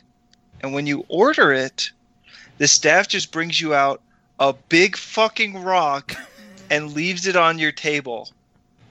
Okay. No explanation, no nothing. And then if somebody else orders the rock, they come and they take the rock from your table and they put it on the next table's table. Are you saying there's only one rock in the restaurant? It is the rock. It is the Are you charged based on the amount of time you get to keep it? No, you're charged the same amount regardless. No, I'm vetoing Justin. Yes, it is a per minute charge for the rock. We need to make money, I'm not in Justin. Charge of cost. Well, we need to make money. But then if somebody orders it right after, you don't get enough. There's got to be some minimum you put on it. A minimum with a per minute add-on. As Walter Mung, the ice cream truck purveyor, says, I have a $500 minimum. You didn't say that on the phone call, Mung. My reputation precedes me. You have to keep the rock for at least $500. Okay, I like that. I like inedible foods, as Justin knows, for sure. I have some quick ones. We need Krista Now energy drinks. Like, I just want to sell Krista Now energy drinks with Sarah Michelle Gellar's face on it. Like, done. I don't care if it's Red Bull or Monster, just fucking those packaging. Perfect. Can we get a mixed drink called the Cock Sugar? And it's just... Ooh, it's a cock and the Krista Now energy drink? Yeah. I mean, I don't know. It would be... You would have the energy drink in it, and you would probably also have some kind of cream in there to make it look like, you know, like you're chugging cock. In editing, I'm going to take that. I'm going to save that little bit. The way you paused between those words, Ben, that was fantastic. But I love it. Chugging cock. Chugging, cock. I think the next one I want to throw in there is something that we get to see The Rock do in this movie. If anybody orders a 6-pack of beer, they have to drink from it while it's not dismantled. Like, you cannot dismantle it. Like, that was actually so good. I want all 6 beers to be, like, steadfast in their 6-pack, and you have to open them one at a time and drink them all at the same time, type of thing. I loved that visual, where The Rock is just walking down Hermosa Beach, and he's just, like, palming an entire 6-pack, drinking one beer at a time. And honestly, Ben, that's where I went, wow. The Rock might be a better actor than I thought he was, because that's a movie thing to do right there. We've talked about him fighting. We've talked about him, kick flipping and being with the ladies and getting football players rings and all that stuff. But dude, it takes a true actor to fucking pour beer over themselves for a 2-second scene. Fair enough. That's some he stuff does it a few times. He pours beer on himself. Yeah. I honestly think The Rock had a lot of fun in this movie, I have to say. Well, I bet. Yeah. So, did you guys have any other snacks, or can I finish up with mine? I think you can finish them out. Yeah. Okay. Well, I think the last two that I have, in the scene that we get with Dion and Dream, after, they're listening in on The Rock and Seann William Scott driving in the police car, The Rock says the great line that this baby processes energy differently. He releases thermonuclear baby farts, and the prophecy of Jericho Kane says that there will be one final thermonuclear baby fart to cause the apocalypse. It all hinges on a top-secret experiment. Young couple comes home from the hospital with their newborn baby. A week goes by and the baby still hasn't produced a bowel movement. Maybe the baby's just constipated. No. This is a very special baby. This baby processes energy differently. Every time it farts, it creates a small earthquake. The prophecy of Jericho Kane says that there will be one final thermonuclear baby fart, which will then trigger the apocalypse. And Sean William Scott response is, I haven't had a bowel movement in 6 days. And it cuts to Amy Poehler and Wood Harris going, where does it say in the Bible that people need to shit? Do animals like to shit? And he's like, I think it's not written in the Bible, but it's written in nature. And the whole time they're having this discussion, there is a giant toilet in the background. Yeah. I want every toilet in the Cinemati's restaurant to be that giant.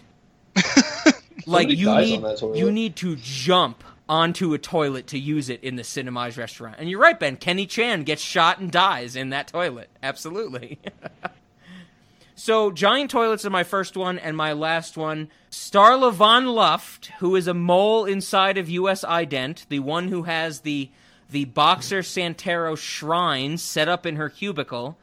We get to see her just fistful pumping Cheetos into her face at a certain point. Oh, yeah. So here's my thought. If somebody orders cheese puffs or Cheetos, I'm not, if somebody likes the puffy version rather than the crunchy version, that's fine. When they order that, the waiter delivers them in their hand, like as a fistful of Cheetos, and they just deliver them directly to the customer, like put them in the customer's hand. And here's the kicker. Cinemati's restaurant is not liable for any crushed or damaged Cheetos. What do we think? Yeah, that's pretty good.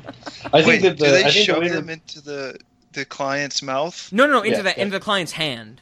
No, I think that we should shove some of them into the client's mouth. Well, yes. That's where we're getting in a little weird territory, because I think... Maximo? Yeah, Maximo, is this sexual harassment if a waiter shoves Cheetos into another customer's face? Is that sexual harassment? We're a little timid on the sexual harassment stuff these days. I mean, if they ask for consent, but then shove it in while they're giving consent. Maximo, is ordering an item off of a menu considered sexual consent? What if it's in fine print that the waiter's going to shove it into your mouth? Maximo, can we put fine print that disregards human concept of sexual consent so small that it's unreadable? We're going to get canceled. We've been canceled, Justin. Welcome to the party. So, with all that being said, I think I'll throw it over to Justin first. Justin, is there anything you would like to pitch? Where can our audience find you? Where can the cinema audience hear you or play you in chess more? And completely, if they would like to get the cock rocked by Justin, where can they do that? Get the cock rocked? Yeah, because nobody rocks the cock like Justin. That's what they say in this movie, right? I'm anonymous. I'm the one and only Salmonberry on chess.com. I honestly thought Justin was going to hit the hang up button as soon as I said that. So, you got no social media or anything to pitch, anything like that? Not that I know of. I will once again put your chess.com username in the show notes for sure. And that leaves me with Ben. Ben, when our audience is not listening to you on Cinemodities, where can they send you memes? So I actually I have a new Instagram for a project I'm working on. Do I have to go back and edit the fucking other Instagrams now? No, those other ones are still valid. I am part of a project called Electrum Comics. We are a group of people who are making or in the process of beginning to develop webcomics. The Instagram has no content on it yet, but it will, and that's at Electrum Comics. So that's the Instagram you can find. And then we have electrumcomics@gmail.com, and you can hit us up there with whatever dumb shit you want to send us. Well, thank you, Ben and Justin, or should I say Shoshana Cox and Sheena G, for being here with me on not only what I think will become the most important episode of Cinemodities, but is the first true installment in the series of The Good, the Bad, and the Richard Kelly. So, the thing that we are left with is how do we end this episode, and nothing's changed, even though we have Justin and Ben here. I am taking a unilateral approach on this stance. We need to play Teen Horniness is Not a Crime in reverse. Yeah, that's pretty obvious. Okay, Justin, keep your thoughts to yourself, and thank you guys once again, and we will see you next time, and I think next week when we start a new series, which our audience is fully aware of, the soft start of Monstober. Get ready for Goosebumps, everybody. I know our audience is excited. Woo. Yeah, Goosebumps. I mean, I hope you guys like Goosebumps more than this movie, but at the time of this recording, I like this movie more than Goosebumps, so fuck me.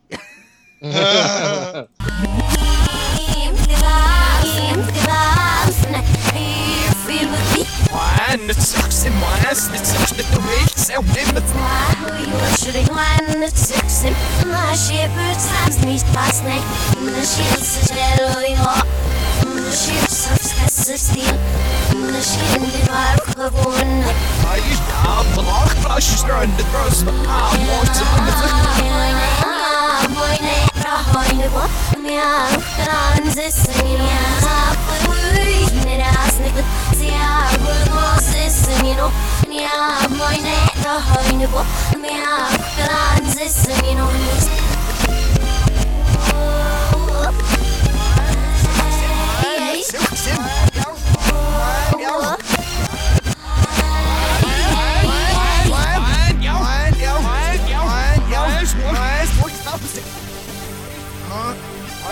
Hey!